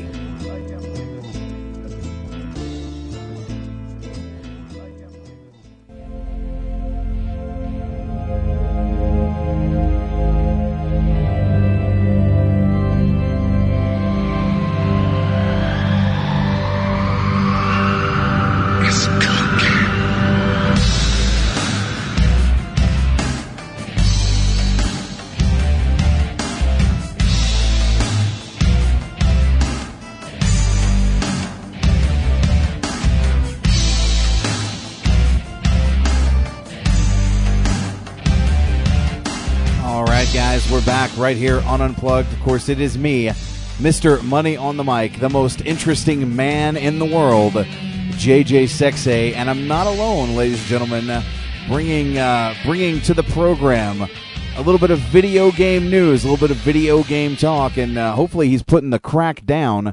Ladies and gentlemen, welcome to the program, the sensational Sean. What's going on tonight, man? How's it going, man? I'm doing okay. I'm coming off another 13-hour workday today, so I'm kind of here, kind of not, but I'm awake as best as I can. Just paying attention to the chat room for a second. Crowley talked about how English accents in America are easy lays for those guys. I have to say that's actually accurate theory, as the Royal Marines are currently in the Camp Lejeune doing temperature training. Since we're extremely hot right now in North Carolina, they decided to come here to do some training on the beaches and all that. And all I've seen is the Royal Marines. I see 4 of them, and there's at least 20 girls around every single one of them. And I'm kind of like, okay, where's my English accent, and how can I get it? Just, hang out with Crelly for a week or listen to Crelly talk a lot, and, you're good to go. It's not hard to do an English. Before that happens. And you just won't get laid for that. There you go. I'll be fine with that then. Yeah, we got some gaming news tonight. We got a review of some game that apparently I've got to wipe this white stuff off my nose for. So yeah, it should be some fun. Let's get into some video game news before we jump into that review of that crack game, which I keep seeing one of the Comedy Central characters in my head every time I see it. So first thing is possible Arkham Asylum sequel names were dropped in a domain registration. Some of these actually sound really good. Let's see. I'll go through a few of them. One of them is City of Arkham, Stop Mayor Sharp. Some of these are just domain names that have been registered. So they're definitely not going to be sequel names, but sequel names might include Arkham City, New Arkham, Rise of Arkham.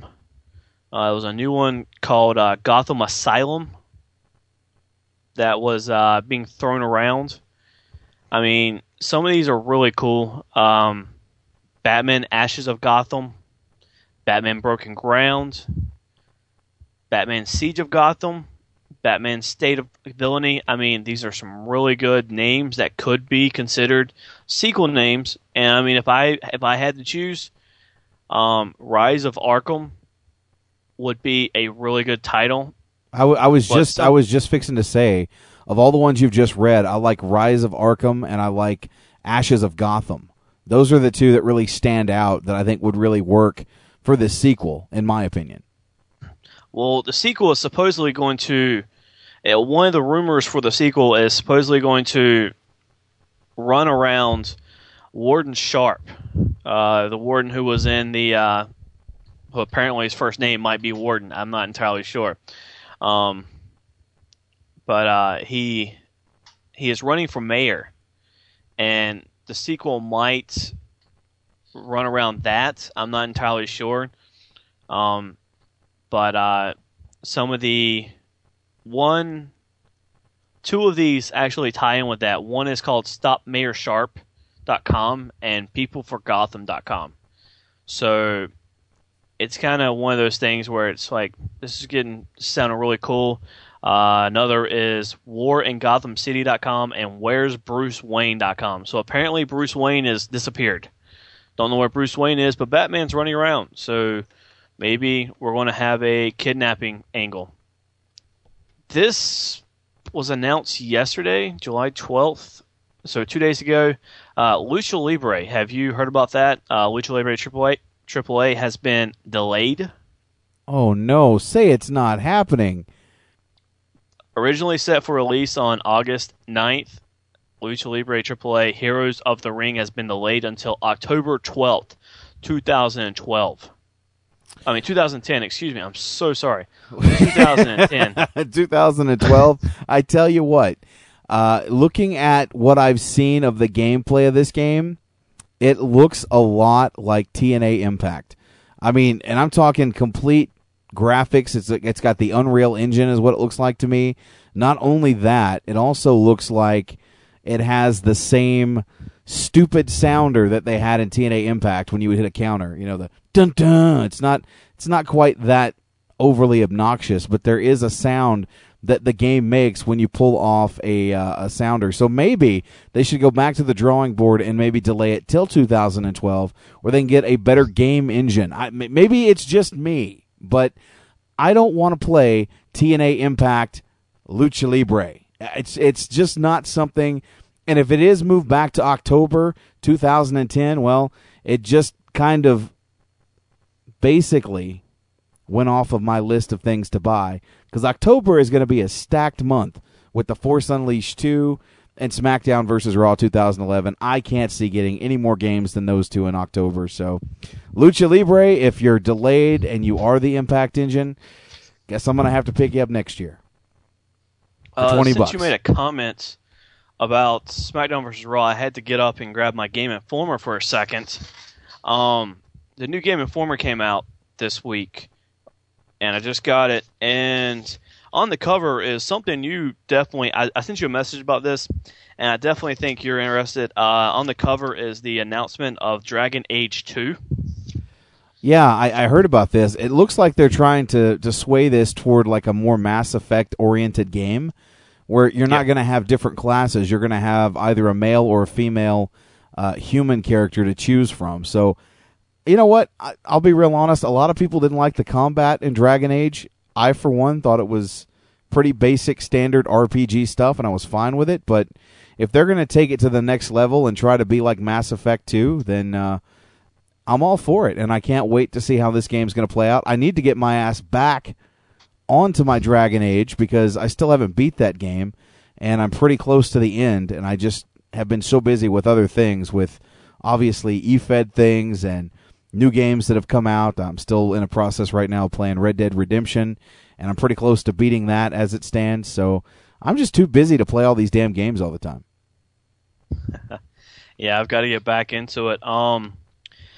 It also, in the new Game Informer, they talk about E3. They get really in-depth into the E3 stuff. Well, one of the articles actually encompasses about, looks like 30 pages.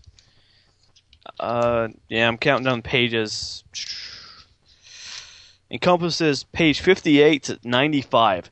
What this is the E3 Hot 50 games that were announced are shown. Number one was Portal 2, which I completely agree. Portal 2 looks absolutely amazing. But getting back into the higher numbers, number 43 happened to be WWE All-Stars. Now, for Game Informer to put this in their list is pretty high because Game Informer really isn't that high on wrestling games, it seems sometimes. So it was really cool to see All-Stars put in here and actually have a nice section where it talks about it. And, I mean, it's got The Rock and John Cena. I mean, it looks good, but it's just one of those things where I'm kind of like, why do they have to look like that? Well, you know what, though? I think it's going to be a fun game. Kids are going to want to play it. I'm looking forward to it. I can't wait to see what the characters look like. And for them to put it on that list like that, then that's telling me that somebody enjoyed the gameplay of it. And as long as it's not Mortal Kombat, we're fine. Yeah, getting to some of these numbers, number 31 happened to be the new Red Faction game that was just announced. Red Faction Armageddon looks really good. It looks like they're going back to the old style Red Faction where you're underground instead of up on the surface of Mars. You're underground instead. So that's looking really good. Number 30 is possibly the game you're looking forward to the most. Star Wars: The Force Unleashed 2. So apparently, part of the storyline is they say in the first game, Starkiller hunted the last of the Jedi. Throughout the majority of this sequel, he is being chased by Vader's army. So there's part of your storyline. So it's pretty cool. Number 25 is Star Wars: The Old Republic. 24 and 23 are both two of the top shooters coming out. 24 is Medal of Honor, and 23 is Call of Duty Black Ops. Let me see. Let me get a little further in. For Josh Pedra, number 18 is Marvel vs. Capcom 3, Fate of Two Worlds. Thought you might enjoy knowing that. 15 was Donkey Kong Country Returns, which I don't know why. Number 9 was Halo Reach, which looks absolutely amazing, and I've already put on pre-order. Number 8 is Mortal Kombat, which is looking absolutely gorgeous. Have you seen any new screens on this? I've seen a couple. I haven't seen anything lately, but what I did see of it looked fucking fantastic. Some of the pictures they have here are apparently throughout the fight, your character will show damage on his body. One picture is Scorpion versus Sub-Zero. On Sub-Zero's leg, there's like a huge gash in his leg, and you don't even know how he's standing. I mean, it looks really cool, so I'm really curious on how that'll look. Let's see, we got number 5 is Assassin's Creed Brotherhood, which is looking really good. Can't wait. Number 3 is The Legend of Zelda Skyward Sword. Number 2 is Dead Space 2. I am really looking forward to Dead Space 2. It is looking absolutely gorgeous. It was one of the scariest games I played last year, so I'm really looking forward to getting my hands on that. And that's top 50 of E3. They graded E3 conferences pretty good this year. I will say I'm not agreeing with them, but I'm me and they're them. They get paid to do this. So they gave Microsoft a C+ in their grading. They gave Sony a B+ in the grading, and then Nintendo got an A-. I agree with that one. Yeah. Nintendo brought it this year, so I'm happy with that. So I'm definitely enjoying. And actually, they have an article in here about the 3DS, along with some of the titles that are actually coming to the 3DS. And looking through this, Nintendo has Star Fox 64 3D. Namco Bandai has Dragon Ball and a Pac-Man game coming out. Harmonix has an untitled music game coming out, which I really don't know why they're pushing that crap anymore. Capcom has Super Street Fighter 4 3D Edition. Ubisoft has Assassin's Creed Lost Legacy, Driver Renegade, Ghost Recon, Splinter Cell Chaos Theory. So, I mean, there's four games there that I'm pretty much going to pick up a 3DS for just to play, because 3DS alone looks like it's going to be an extremely amazing device. And Warner Brothers is bringing the Lego franchise to the 3DS. So I'm thoroughly happy with the 3DS, and I will definitely be buying one as soon as they're released. And that was like all the information really from Game Informer that I could find in a heartbeat. Yeah, it looks like everything. I know they got an article in PC Gamer about StarCraft 2, which comes out on 27th of this month. I will have a review of that the next week, because we can believe that I will be hooked to my computer by IV fluid to play that game. And you probably won't even hear from me for a week until I get done playing that game. So you know what? I can believe that. Now, I don't know if you forgot, but there was something announced last week after the show aired that we need to bring up, and it's very important, especially for fans of Red Dead Redemption like myself, and of course Crelly, and half the people listening to this show, whether it's archive or live, and that is, of course, the DLC coming out for Red Dead Redemption. Do you have any of? I don't have the news story in front of me, but there are 4 DLC packs.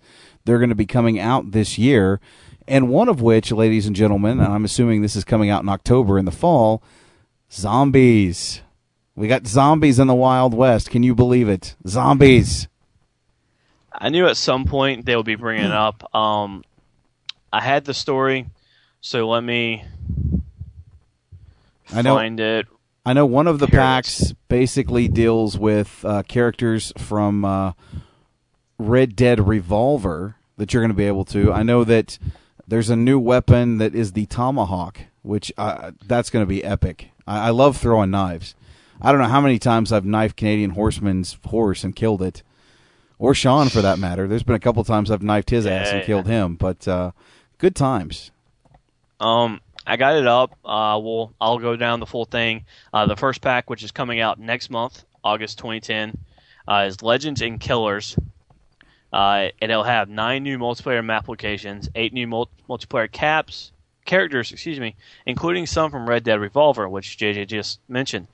New projectile weapon, the Tomahawk, with corresponding multiplayer and single-player challenges, new achievements, and trophies. That's the first one. It's going to come out August 20th. Sean, did you just get Skype and death dropped? Yep, looks like I lost Sean to Skype, so he'll call back. But while he's calling back, I will kind of look in the chat room. Somebody basically had it. The first pack, and I want to thank Snapdragon for putting this up. Legends and Killers will be out this coming August. It adds new multiplayer characters and weapons. The series of packs will culminate sometime this fall with the release of the Undead Nightmare pack, which adds new single-player quests. So that is going to be fantastic. I cannot wait for the Red Dead Redemption pack to come back in, as maybe I will just go ahead and call Sean, because he's probably still talking, thinking that he is on the line, ladies and gentlemen. That's just how things happen here, you know? It's kind of crazy. Are you serious? Yeah, you just got SDD'd. What the fuck happened? I don't know. I was talking. I don't know. That's awesome. I just had it up. How far did I get?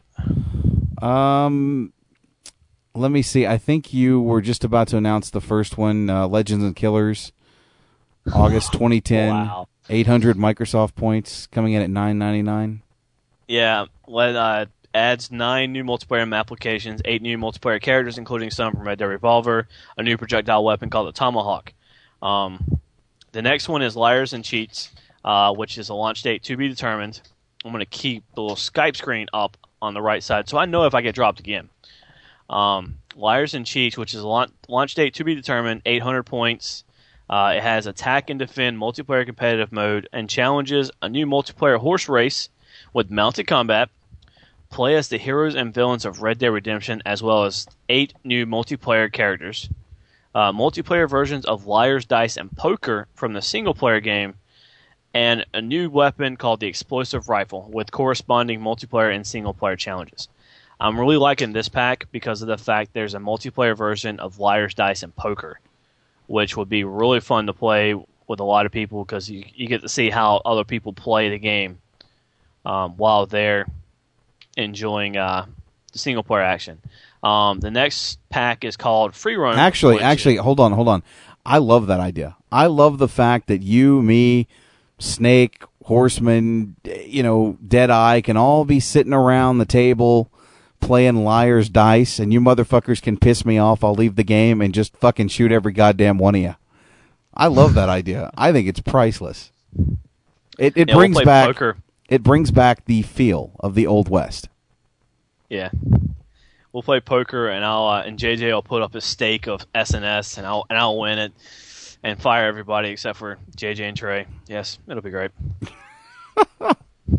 Moving on to the Free Roam pack you were talking about. Free Roam, which is a launch date to be determined, price to be determined. So they haven't fully decided on this one if it'll be free or if it's going to be it's going to cost something.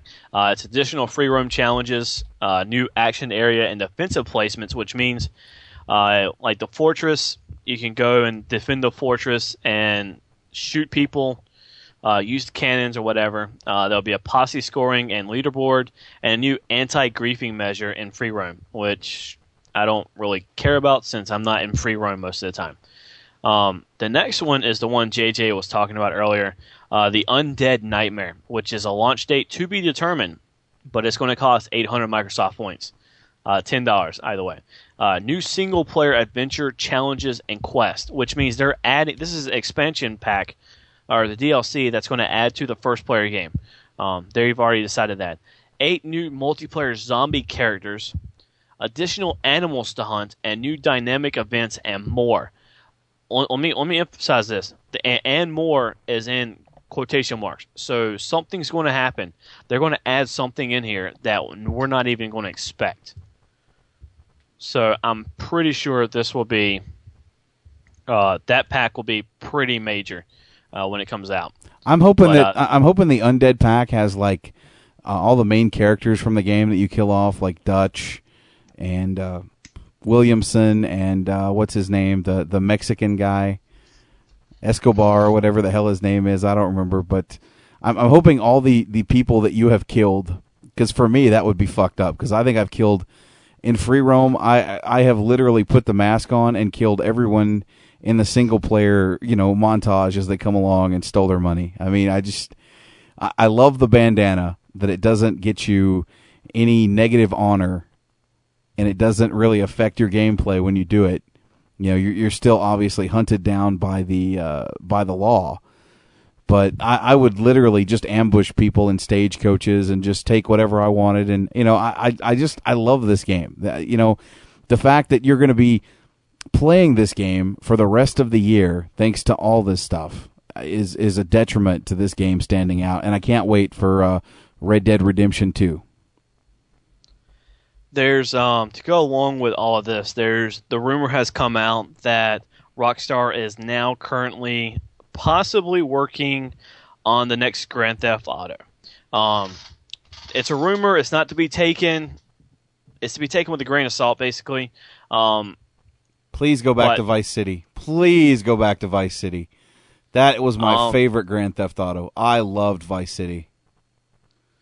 There was also talks of remaking Vice City and San Andreas for the Xbox 360 to add stuff to it to make downloadable content. There were talks of that, so I'm really curious to see if any of these come out to be true. I'm pretty sure by next year's E3 we'll have one of these rumors will be added, and we will find out. We may even find out near the holiday season that they're taking pre-orders for Grand Theft Auto 5. So we will find out what happens, and I can't wait to hear what happens. I got one more news story. Ed Boon, who was the creator of Mortal Kombat. Get over here! And actually said that there was a co-op game that was actually in the works, and they canceled it. When they finished Shaolin Monks, they wanted to do another game like it called Fire and Ice. It was going to be a cooperative Scorpion and Sub-Zero game. Mm-hmm. I don't really know how that would work, as in the canon storyline is Sub-Zero's brother was killed by Scorpion. So they hate each other. So how can you team with someone? Oh, wait. Didn't Sheamus and John Cena just do that? Never mind. Canon's out the window. But it was canceled a little bit after they kind of talked about it, and they went on to make some other Mortal Kombat game. I don't remember what, so doesn't matter to me. So oh well, that's it for the news. Now's time for the review, where I gotta wipe the white stuff from my nose and talk about the game Crackdown. Sean, put the crack down, man. Put the crack down, Sean. Yeah, Step away from the crack. I already talked about the Blockbuster. First thing out of the gate, Crackdown 2 is repetitive. It's massively repetitive. The only thing I found thoroughly enjoyable in the game was the hunting the orbs. You've got the agility orbs, you have driving orbs, you have renegade orbs. What's really cool is about those three individual is the fact that you have to find the agility orbs. You got to climb different things to get to them. For the renegade agility orbs, you have to jump. To make a comment about the chat room, Tony, yes, I did cry during Deadliest Catch. I will talk about that in a few minutes. back to Crackdown 2, for the Renegade Agility Orbs, you have to chase after a Agility Orb that is going around different places. It's really crazy because some of these are really fast. It's really hard to get some of them sometimes. It just depends on how far your agility is built up. I got to agility level 5, and I was jumping extremely high. I was jumping pretty far at the same time. I was running fast. I mean, it was really cool to be able to do that, but it doesn't really help you out in the game itself because I beat the game on agility level 2. And it didn't really help out. There is no storyline basically to the game. The only thing that the only story that's in the game is you're an agent. You have to activate these beacons, which gets rid of this virus called the Freak virus, which changes citizens into these zombie-like freaks at night that can do all these different things. There's some that are like tanks from Left 4 Dead, where they're just massively huge, extremely strong. There's acid spitters. There's the plain zombies that just run at you. I mean, they're just all kinds of different freaks. You activate these beacons, and then you go into a freak hideout or freak zone, and you drop a beacon in there, and you have to defend that beacon. Well, while defending that beacon, you'll have all these different kind of freaks trying to attack it. In the first level, you'll have acid spitters attacking it. You use this thing called a ultraviolet shotgun, which gets rid of them really quick. Later on, you'll upgrade. You'll get some new grenades. One is an ultraviolet grenade, which you can drop and pretty much splash away any that are melee attacking the beacons. Later on in the levels, you'll encounter these huge, and when I mean huge, I'm talking about possibly a 5-6 story freak that'll come out and just start pounding away at the beacons. And they're really hard to kill. You have to use a rocket launcher in one of the freak layers. In another, they gave you a minigun sitting in the corner. You could just jump on that and take them out. I mean, it was really crazy how some of these went down. It's easy to die. I mean, you'll get surrounded pretty easily by the freaks. And when you do, you're kind of like, oh crap, what am I going to do? So sometimes it's just smart enough to drop a grenade, see what happens. But I died a few times from freak attacks, so I wasn't happy with that. Along with the freaks, there's a terrorist group called the Cell. All throughout the game, you'll pick up audio logs from the person in charge, Katarina, and you'll hear different things from her. Is it J-Lo? Huh? Is it voiced by J-Lo? No, because she was in the Cell. God, I can't even get away from that one now. Come on, Sean. Come on, bro. Wow. One of the worst movies ever created, along with Geely, and you have to bring it up. Thank you. Well, you said the Cell. Yeah, the Cell's... Never mind. You actually see the Katarina woman in the final seconds of the game as she tries to attack the headquarters of the agency to kill you, which you end up destroying her. Yes, this is a spoiler report, by the way. I don't care, because if you play the game, you're going to be probably bored by the game a little bit. You end up having to light up this huge beacon, which destroys all freaks in the city, and she comes in a helicopter to attack.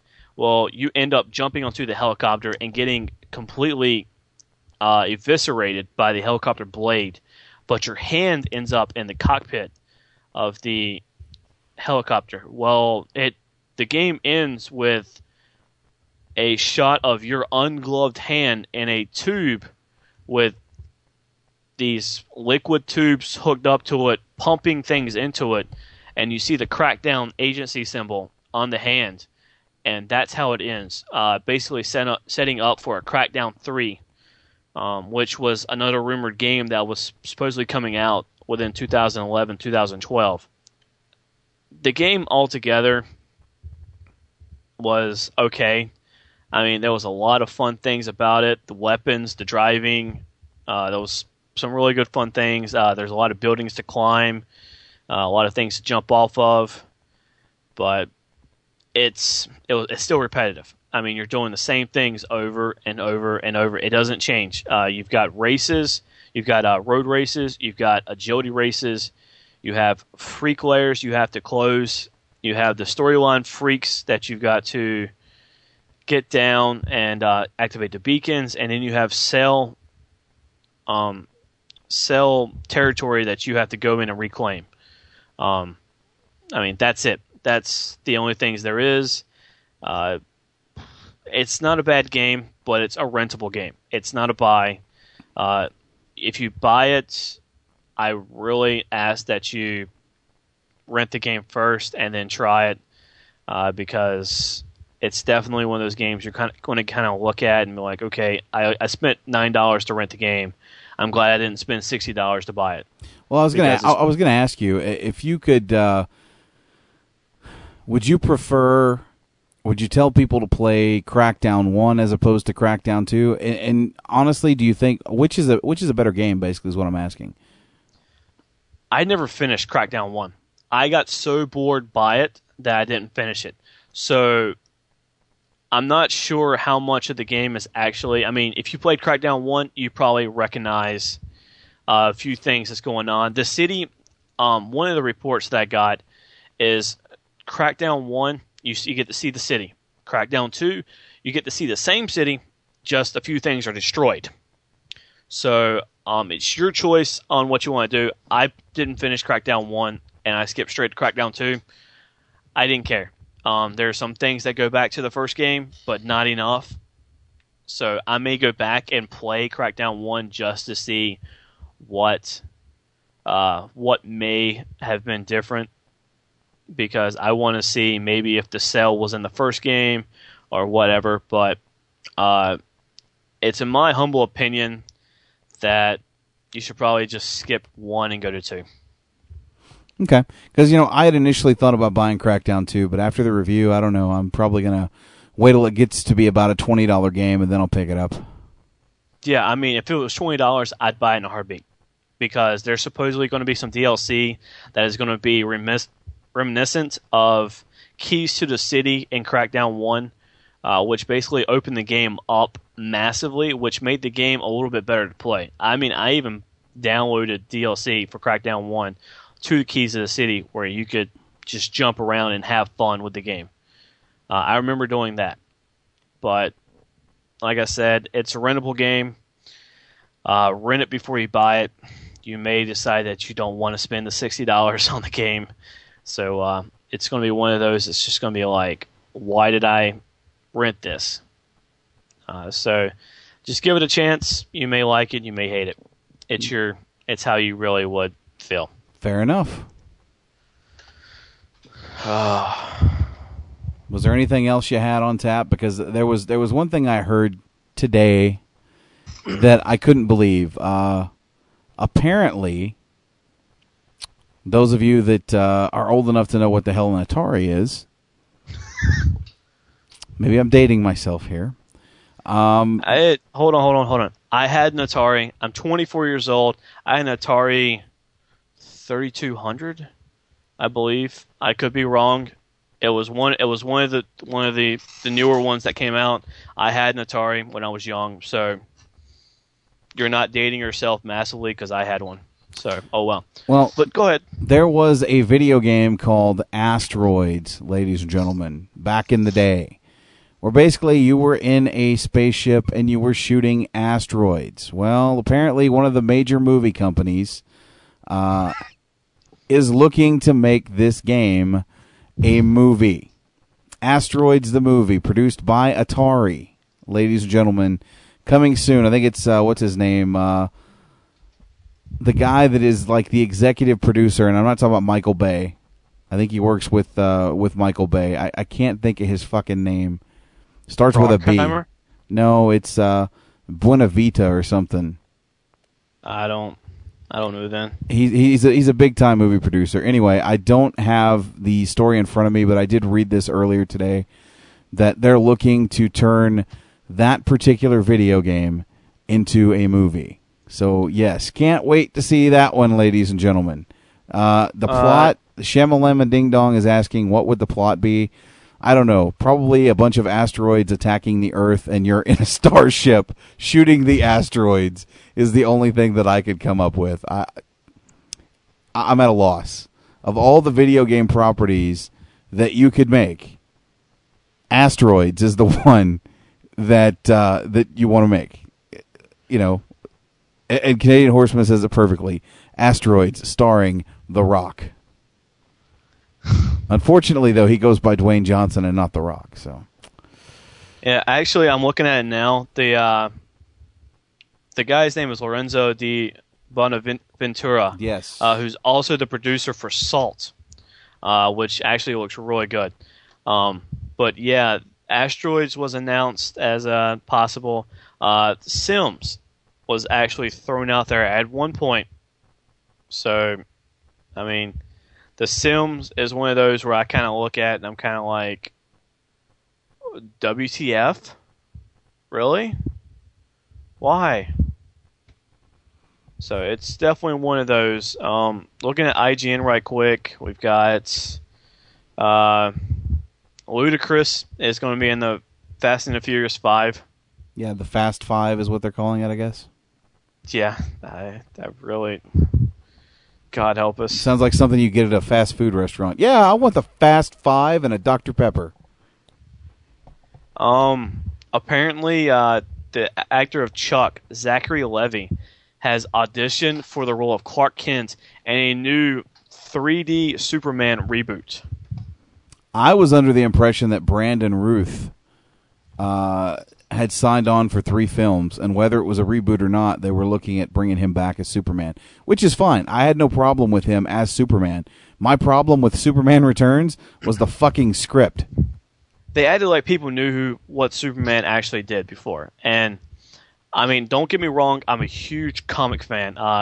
DC, Marvel, I keep up with them pretty much. So, Superman, I know who Superman is. I know what he did. I know who he's been with and all of that. But people who have never really paid attention to him don't know what he's doing. Who's what, who's going to do what. I mean, it's one of those things where you kind of look at it and you're like, okay, well, how did she get pregnant? When did she get pregnant? So, I mean, it's one of those things where you kind of just like, can we get a storyline script to this, please? Well, now, actually, if you go back, Superman Returns is, in essence, a sequel to Superman 2. Okay? And the reason I say that is because you go back to Superman 2, that's when he became mortal for a time and was screwing Lois Lane, and then got his powers back so he could take out Zod and his army. And I'm pretty sure that's the angle. Then he left Earth because supposedly astronomers found Krypton. And so he was gone for, 7-8 years. And when he came back, of course, she was married to Cyclops and had a child with asthma and superpowers. So, in a nutshell, that is the story of Superman Returns. To go along with the movies, I just got this. A friend of mine emailed this to me earlier, and I didn't get a chance to read it. Clash of the Titans 2 has been announced and will start filming in February. It's original. It's original. It's not a remake. It's original. I'm very happy with them doing the Clash of the Titans 2. I actually just ordered the Clash of the Titans poster. I've pre-ordered the movie. I mean, I'm all for Clash of the Titans. There's also a new movie coming out that will start filming in June, Oz the Great and Powerful, which is a prequel to The Wizard of Oz. So they're really it was a book. I remember the book because I've seen it at work. So they're pretty much going finally with the prequel to see what happens. And let's take a guess at who the director is. Sam Raimi. Yes, who was supposed to be working on the World of Warcraft movie, and that's apparently been put on the back burner so he can do Oz the Great and Powerful. And if I'm not mistaken, they're trying to get Robert Downey Jr. to play Oz. I say go for it. I mean, he's a great actor. I mean, he's really come back into his element after all the drug things. So, I mean, I'm glad to see him back. I can only wonder what parts Bruce Campbell will play. That's the only thing I want to see. No, wait a second, Tony O. It's not a sequel to Wizard of Oz. It's a prequel. Which means it comes first. So, get it right. It deals with how he became the mighty and all-powerful Oz. Yep. So I don't know. You know what? I think that movie's going to be great. I'm a little bummed because I was really looking forward to a World of Warcraft movie. I mean, judging from, Raimi's past with the Army of Darkness and, of course, the series Evil Dead. Excuse me. There we go. Evil Dead series. Evil Dead 1 and 2, and then Army of Darkness was the third in that. And I've always been a huge fan of the Evil Dead series. That was like the thing that Bruce Campbell is still credited for more than anything else, is the fact that he was Ash.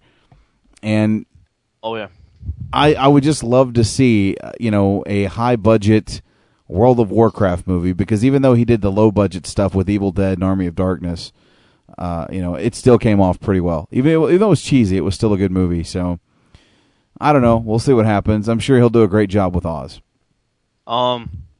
Something that I'm really happy about right now, and I want to it's probably be the last thing movie-wise that I find.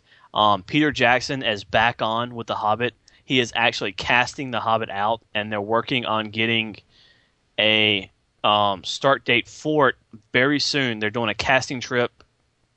Peter Jackson is. So the sign that the prequel is going and it's getting ready is great. I can't wait for this to get started, because the entire Lord of the Rings is definitely definitely something that I'm looking forward to, as I'm a huge Lord of the Rings Tolkien fan myself. So I really can't wait to see what Peter Jackson does with this, as he did a great, amazing job with Lord of the Rings as was. Well, you know what? I don't want to see anybody else but Peter Jackson do The Hobbit, given the fact that he did the Lord of the Rings trilogy. And yes, Tony O, Ian McKellen is playing Gandalf. And I was just going to say that they need to get this going, because Ian McKellen is not getting any younger. And he's obviously not going to wait around for too much longer. He's put everything on the back burner to be in The Hobbit. So it's time to get started. Well, Guillermo del Toro was scheduled to do it. They ran into some fiscal problems along with a lot of holdups. Del Toro said, you know what, F you, I'm done with this. He left. They said, okay, Peter, you're back up. We'll let you do it. And that's where we're at now. We're just waiting on news and confirmations that who's going to play Bilbo, who's going to play the dwarfs, and all that. So I'm really, really hoping to find out what happens. We should find out possibly at Comic-Con. We could hear something. Comic-Con is right around the corner. Oh, and some other big news as far as casting for movies go. As you know, Marvel is really doing a big job with all the Marvel tie-ins. We've got Iron Man. Of course, we had the Hulk movie a couple of years back. Thor is in production now. The Avengers is slated to come out next year, or is it 2012? I don't know. It's coming up soon. But the big news is that Edward Norton is not coming back as Bruce Banner. He's not coming back as the Hulk. And from what I understand, they've even dropped the role in Joaquin Phoenix's lap. So whether he takes it or not, we'll see. But Edward Norton not being a part of the Hulk, that's a shame, because he did a great job in the Incredible Hulk movie. He did, and I'm looking at one of the stories. Norton responded to to this, and his statement was, "I am so appreciative of the outpourings of support from fans of the Hulk and the Avengers that I feel it would be rude not to respond. It seems it won't work out for me to continue playing Bruce Banner for Marvel and the Avengers. I will be thrilled to see him live on through other actors. Hulk is bigger than all of us. That's why we love him, right?" It was reported on Friday that Norton was not going to be in the Avengers film, that Joaquin Phoenix is rumored. My question is why? I mean, what has Joaquin Phoenix done lately because that is worth? Joaquin Phoenix needs to be redeemed. And to put him in a role like this, if he does a great job, a la Robert Downey Jr., this could be the role that kind of brings him back. Because I don't know what's going on with this guy. There was talk that he was making a mockumentary. That's why he was doing the whole rapper gimmick and stuff, that it wasn't, anything serious. He's just been doing this shit for the last couple of years for a side project. But, I think he's a good actor, and obviously he's gone through a lot of shit in his life, with the death of his brother River, who was a much better actor in the Phoenix family, to be honest. But I do like Joaquin Phoenix. I really enjoyed him as Johnny Cash in Walk the Line. And, I think he's a good guy. And I think that if in fact he is given the role, I think that he's going to, he's going to hit a homer with it, I hope. And I don't know if you guys know this or not, but somebody mentioned that there is a Captain America, and John Cena is not playing Captain America. Captain America has been cast a long time ago. For those of you familiar with another Marvel franchise called the Fantastic Four, the guy that they have cast as Captain America is Chris Evans, who you may remember as the guy who stole those movies, Johnny Storm, the Human Torch. Yeah, I was really happy to hear that, because at one point there were rumors of Will Smith, and I'm not racist at any point. Please don't think that there was a black Captain America, but I really don't want to see Will Smith as Captain America. No, he can go back to being Hancock. He can go back to being Hancock or whatever. He can go back. He's got a new Men in Black coming out, but I don't want to see Will Smith as Captain America. And if they had done that, no offense to anybody, but I would have boycotted the film. Because as long as I have been alive, I've only known of a white Captain America. I know at one point there was a black one, but I have only known of the white one. So, well, I was a little offended. Well, okay, I wouldn't say offended. I was a little perturbed growing up as, my dad was a huge fan of, Nick Fury and the Howling Commandos, growing up when he did. And when I grew up into, comic books, Nick Fury was always a white guy. Yeah. And then, over the last little bit, now Samuel L. Jackson is Nick Fury because they changed on the cartoon Nick Fury to a black guy, which, again, I'm not trying to be racist, but, why are we changing these characters? I think that was one that was changed a little while ago. I'm not entirely sure about why they changed it, but I like the change. I didn't get a chance to really see much of the white Nick Fury, but the fact that Samuel L. Jackson was named as Nick Fury made me really happy because I really see him as Nick Fury, no matter what, because he was always... I think Samuel L. Jackson was kind of groomed for that role a little bit at one point, but it was definitely a very happy moment for me when they said, you know what, Sam Jackson is going to be Nick Fury. Thank you. Have a good day. That's basically how it was for me. Well, like I said, don't get me wrong. I'm not trying. I don't want to sound like I'm coming across racist, but that was, I don't know. They've been changing stuff around for a while. I was okay with the Kingpin being changed to being Michael Clark Duncan, and now everything that the Kingpin is in, he's a black character, which is fine. I mean, it kind of works for the Kingpin, but for Nick Fury, for the history that he had, I didn't think it worked out too well. But I do enjoy seeing Samuel L. Jackson just because he's one of my favorite actors. I wish he would be more Sam Jackson when he's doing the role. Yeah, I'm really. I haven't had the chance to watch Iron Man 2. The fact that we are showing that at work Next month is really going to be a good thing. I can't wait to get a chance to sit down and watch it so I can see how it goes. Hold on, Sean. Can you just imagine? Like, close your eyes for a second and think, people, if this was one of the lines uttered by Nick Fury, played by Samuel L. Jackson. Ezekiel 25:17. The path of the righteous man is beset on all sides by the iniquities of the selfish and the tyranny of evil men. Blessed is he who in the name of charity and goodwill shepherds the weak through the valley of darkness, for he is truly his brother's keeper and the finder of lost children. And I will strike down upon thee with great vengeance and furious anger those who attempt to poison and destroy my brothers. And you will know my name is the Lord when I lay my vengeance upon thee. Now that is how Samuel L. Jackson should portray Nick Fury. Thank God for Quentin Tarantino. Abso-fucking-lutely. Yeah, that was just great. Sorry, I had to throw that in there. If all of a sudden Sam Jackson just says, "Oh, hold on one second," turns around, reaches for something, and a lightsaber comes to his hand, and there's the Emperor behind him, it's like, I gotta deal with this. Does Marcellus Wallace look like a bitch? Then why do you treat him like a bitch? Oh, man. I love it. I love it. I love it. I love it. Yeah. I still think he went out like a bitch in Star Wars, though. Revenge of the Sith. I hated the way Sam Jackson got killed. I was like, man, you can't be punking out Mace Windu like that shit. Well, he didn't die. That was one of the things that I was reading in one of the...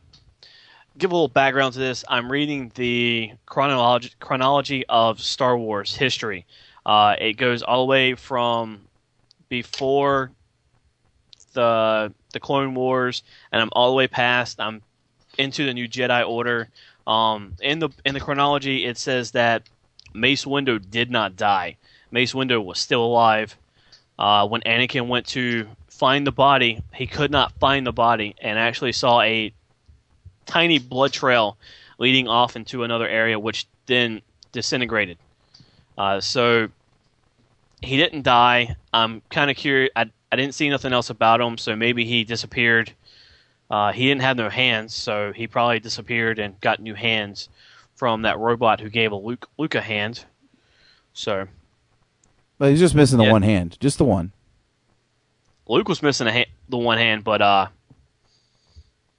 in the books, Mace Windu had lost both hands. So, I'm not sure. Well, how the fuck did he lose both hands? He only got the one chopped off. That was in the movie, though. In the books, it's different. It's always different. So, I'll read up on it and see what happens. But, yeah, he's alive. So, there we go. Well, maybe he'll be in The Force Unleashed too, then. I highly doubt that one, but...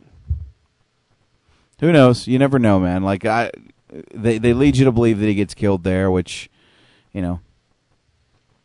Who knows? It's Lucas, and he can do whatever he wants because it's his universe. I'm really still waiting. My universe here, and Mace Windu didn't die. Thank you, George Lucas. I'm waiting on the TV show still. I'm waiting for that. You're going to be waiting a while because they don't know exactly how to execute how they're going to do it yet. So I know. But talking about TV shows, tonight's Deadliest Catch was a 2-hour episode, or really a regular 1-hour episode with the After the Catch special. It was the episode where Captain Phil Harris had died. He was in the hospital. He basically had another stroke / heart attack in the hospital and passed away a little bit after. I really like the way they edited it together.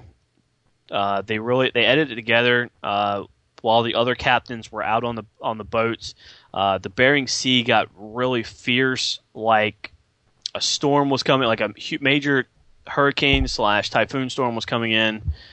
And the way I looked at it is the Bering Sea was really ticked off that she lost one of her best captains on the sea.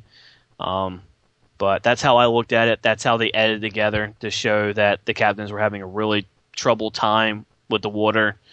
But I cried. I'll claim it. I really did cry.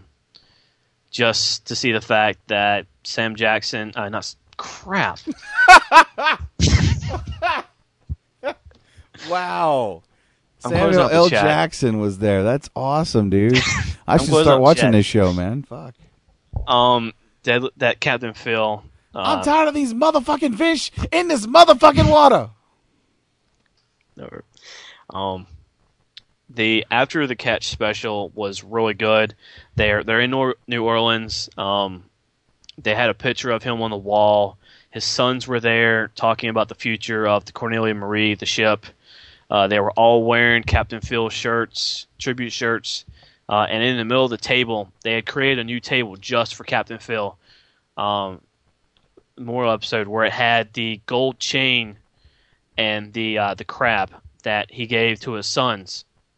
The golden crab, which is a chain that all three of them wore, and he gave his sons as soon as they became full shares on his crab boat. He gave them a necklace, and I saw the table. I really liked it. After at the end of the episode, they showed shots of the outside. There was a New Orleans funeral going on. Well, it happened to be a funeral for Captain Phil, but it wasn't like his body wasn't in the casket or anything, but they were coming down. They were doing the New Orleans funeral where they're walking down with horse and carriage, pulling a casket. There's a band going, playing The Saints Come Marching In, and there's a huge crowd behind them. Motorcycles are parked to the left of the street, and they all walk out right into the funeral, and they just proceed to basically celebrate Captain Phil. And one of the lines was in the preview for it was, "I got the chance to walk the earth with Phil Harris. The earth will never be the same." And I heard that line, I immediately let out a tear because what I got to see on Deadliest Catch was probably one of the coolest people that I ever wanted to meet. I definitely will miss him. You watch this guy for 6 years, and you're just like, wow, like we're gonna miss this guy. So I'm really sad. I cried. It really hit me hard, but hopefully we'll see some more memorial episodes come up, because I know next week they release the news to the fleet that he's passed away. So I'm really curious to see how that episode goes. Man, brought this show to a downer. Like, it was so upbeat and everybody was happy, and then we got to talk about death. Well, next week we'll talk about Deadliest Warrior, because next week is supposedly the Navy SEAL against the Israeli Commando.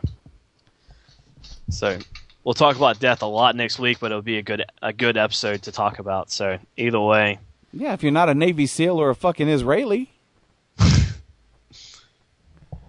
All right, fuck it. On that note, I may open up the phone lines and take a call or two, but I got to wrap this show up because we are running super late tonight. And forget phone calls. Let's just go to bed.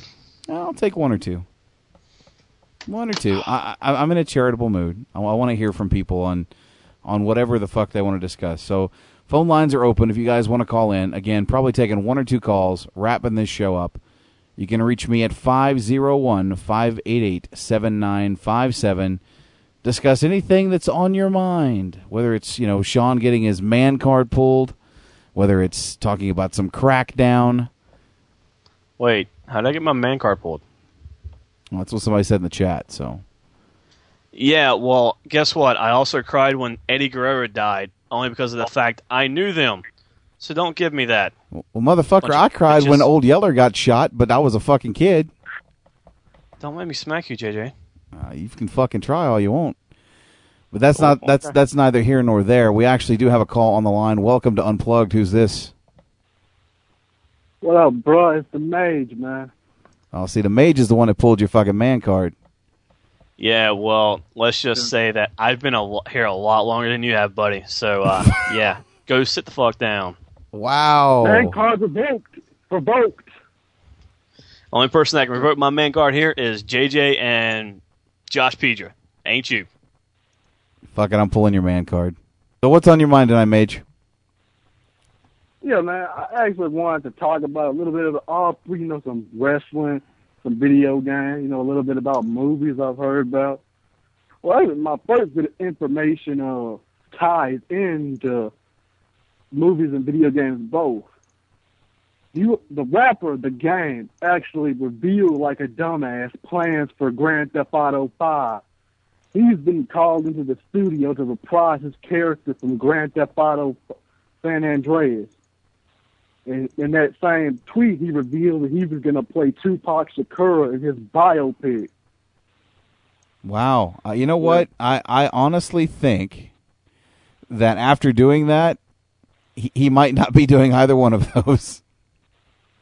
Well, it could be, like we were talking about earlier, it could be possibly the remake of Grand Theft Auto San Andreas.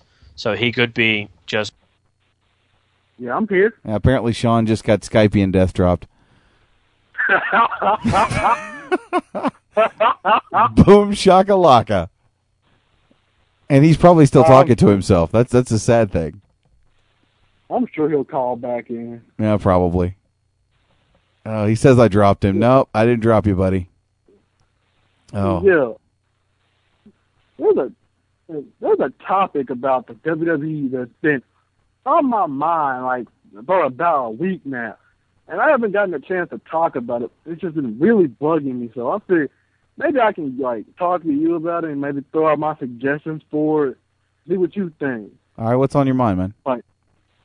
I was thinking about the Hall of Fame, man. And I was thinking of superstars that haven't exactly won the world title, but have done a lot for the company, and I think should be inducted into the Hall of Fame.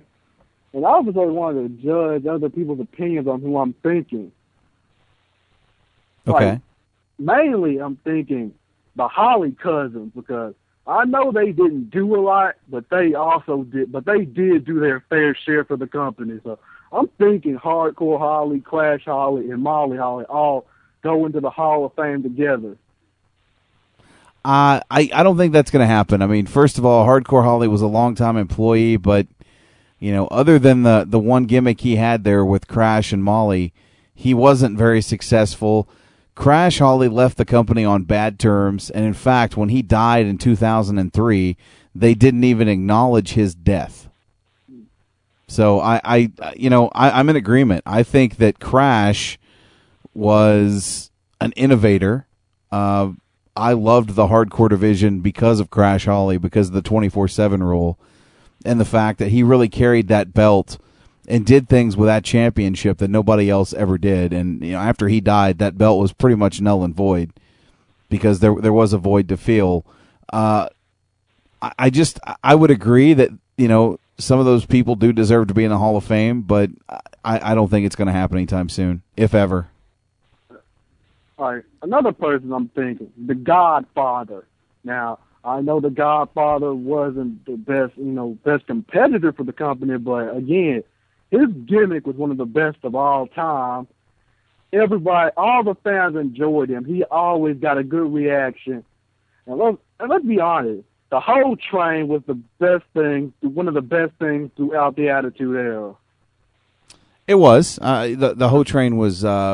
I loved the Godfather gimmick, but, Charles Wright, the Godfather, is another one that kind of struggled there for a while to find an identity. I mean, he started off his tenure as Papa Shango, and then in '95 he was Kama, and after that he became the Godfather, and then there was that awful run as the Good Father. So,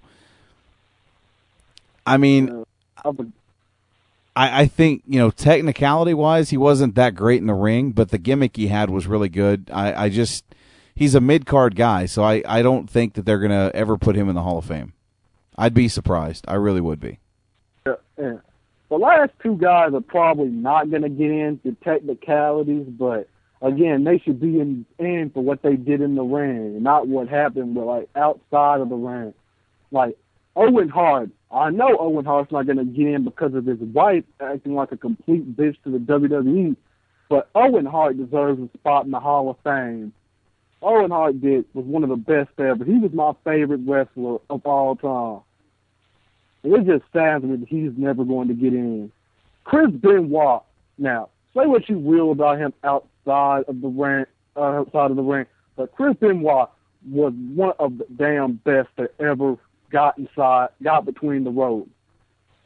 No. Pegasus Kid, WCW, whatever you want to put it, Benoit was great.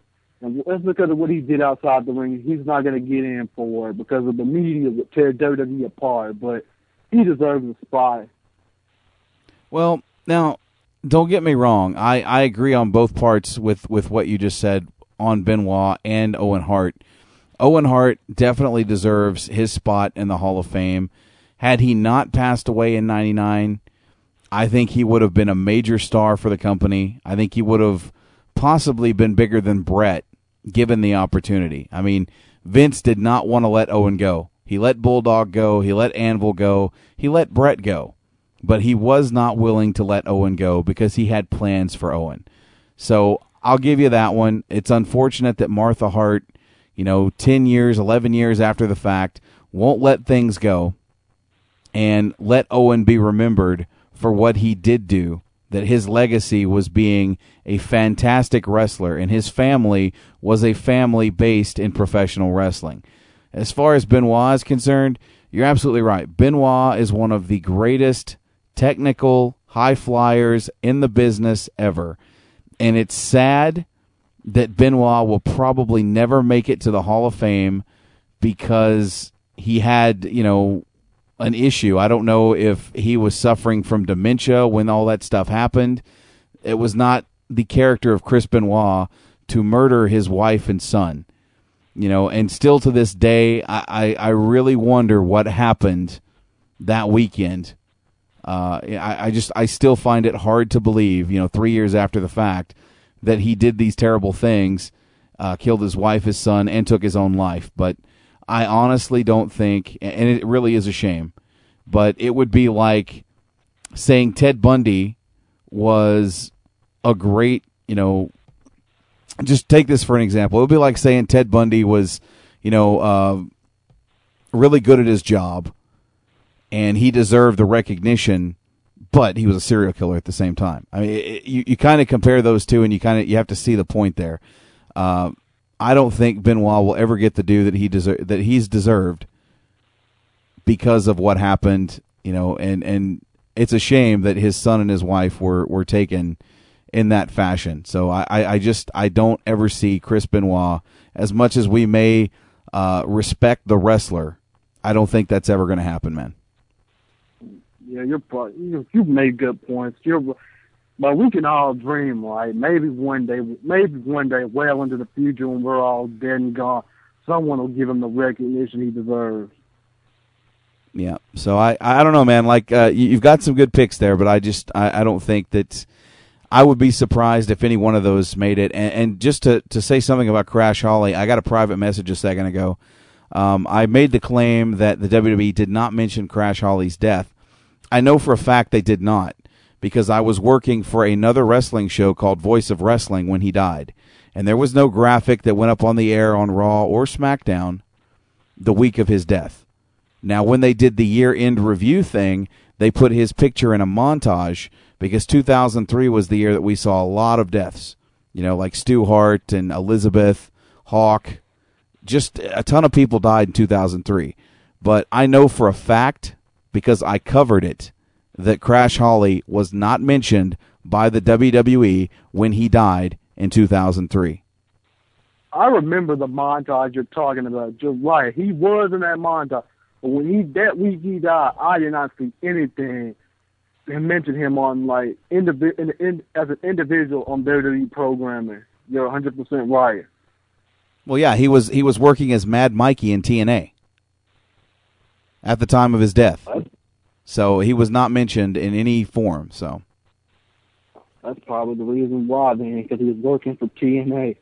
So, like I said, I know that for a fact. But is there anything else, Mage, before I kind of wrap the show up? Yeah, before I go, man, can you hit that Paul Bearer impression for me one time, man? I have to hear it. All right, Mage, just for you, man. Oh, yes. Oh, yes. My Undertaker will get you.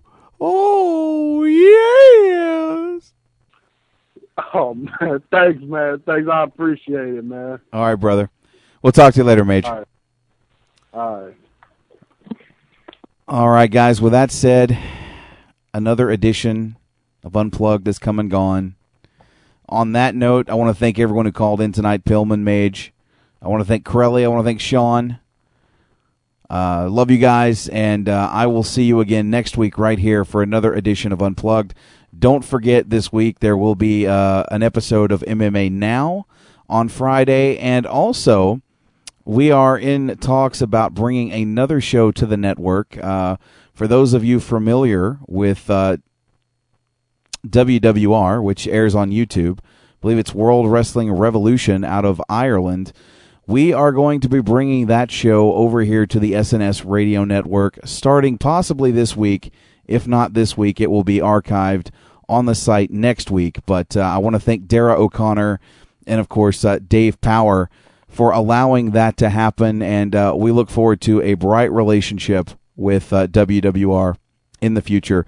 Don't forget, Saturday night, the Pro Wrestling Rewind with Andy Knowles will be archived on the site. And Sunday, I will be back once again to cover Money in the Bank with Sunday Night Showdown. Myself, Mark the Shark DiCarlo. I believe we have something planned with the former X Division champion, Johnny Devine. He'll either be in studio or we'll have a pre-recorded thing with Johnny Devine. But that will be, again, on Sunday, Sunday Night Showdown, right here on the SNS Radio Network as we cover Money in the Bank. On that note, guys, I am JJ Sexay, Mr. Money on the Mic. As for me, I'm sitting here completely naked after my bath. I'm just going to enjoy this waterlogged steak. After that, I'm going to polish off an entire bottle of vodka in less than 20 minutes, and then hit the town and punch out street lamps with a bat. I'm going to hopefully sleep with the first person I meet. I hope you do the same, even if you're a child or a recovering alcoholic or an elderly person. You got to live life, huh? Does that sound good? Great. Now you do me a favor. You stay classy and give me a call sometime. I'm at 646-424-9166. Hope to talk to you real soon. Goodbye.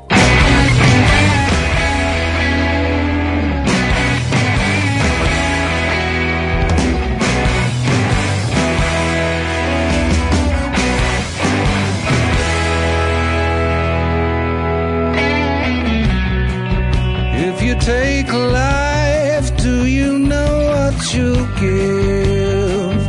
Odds are you won't like what it is. When the storm arrives, would you be seen with me by the merciless eyes I've deceived? I've seen angels fall from blinding heights, but you yourself are nothing so divine, just next in line. On yourself, because no one else here will save you. The odds will betray you, and I will replace you. You can't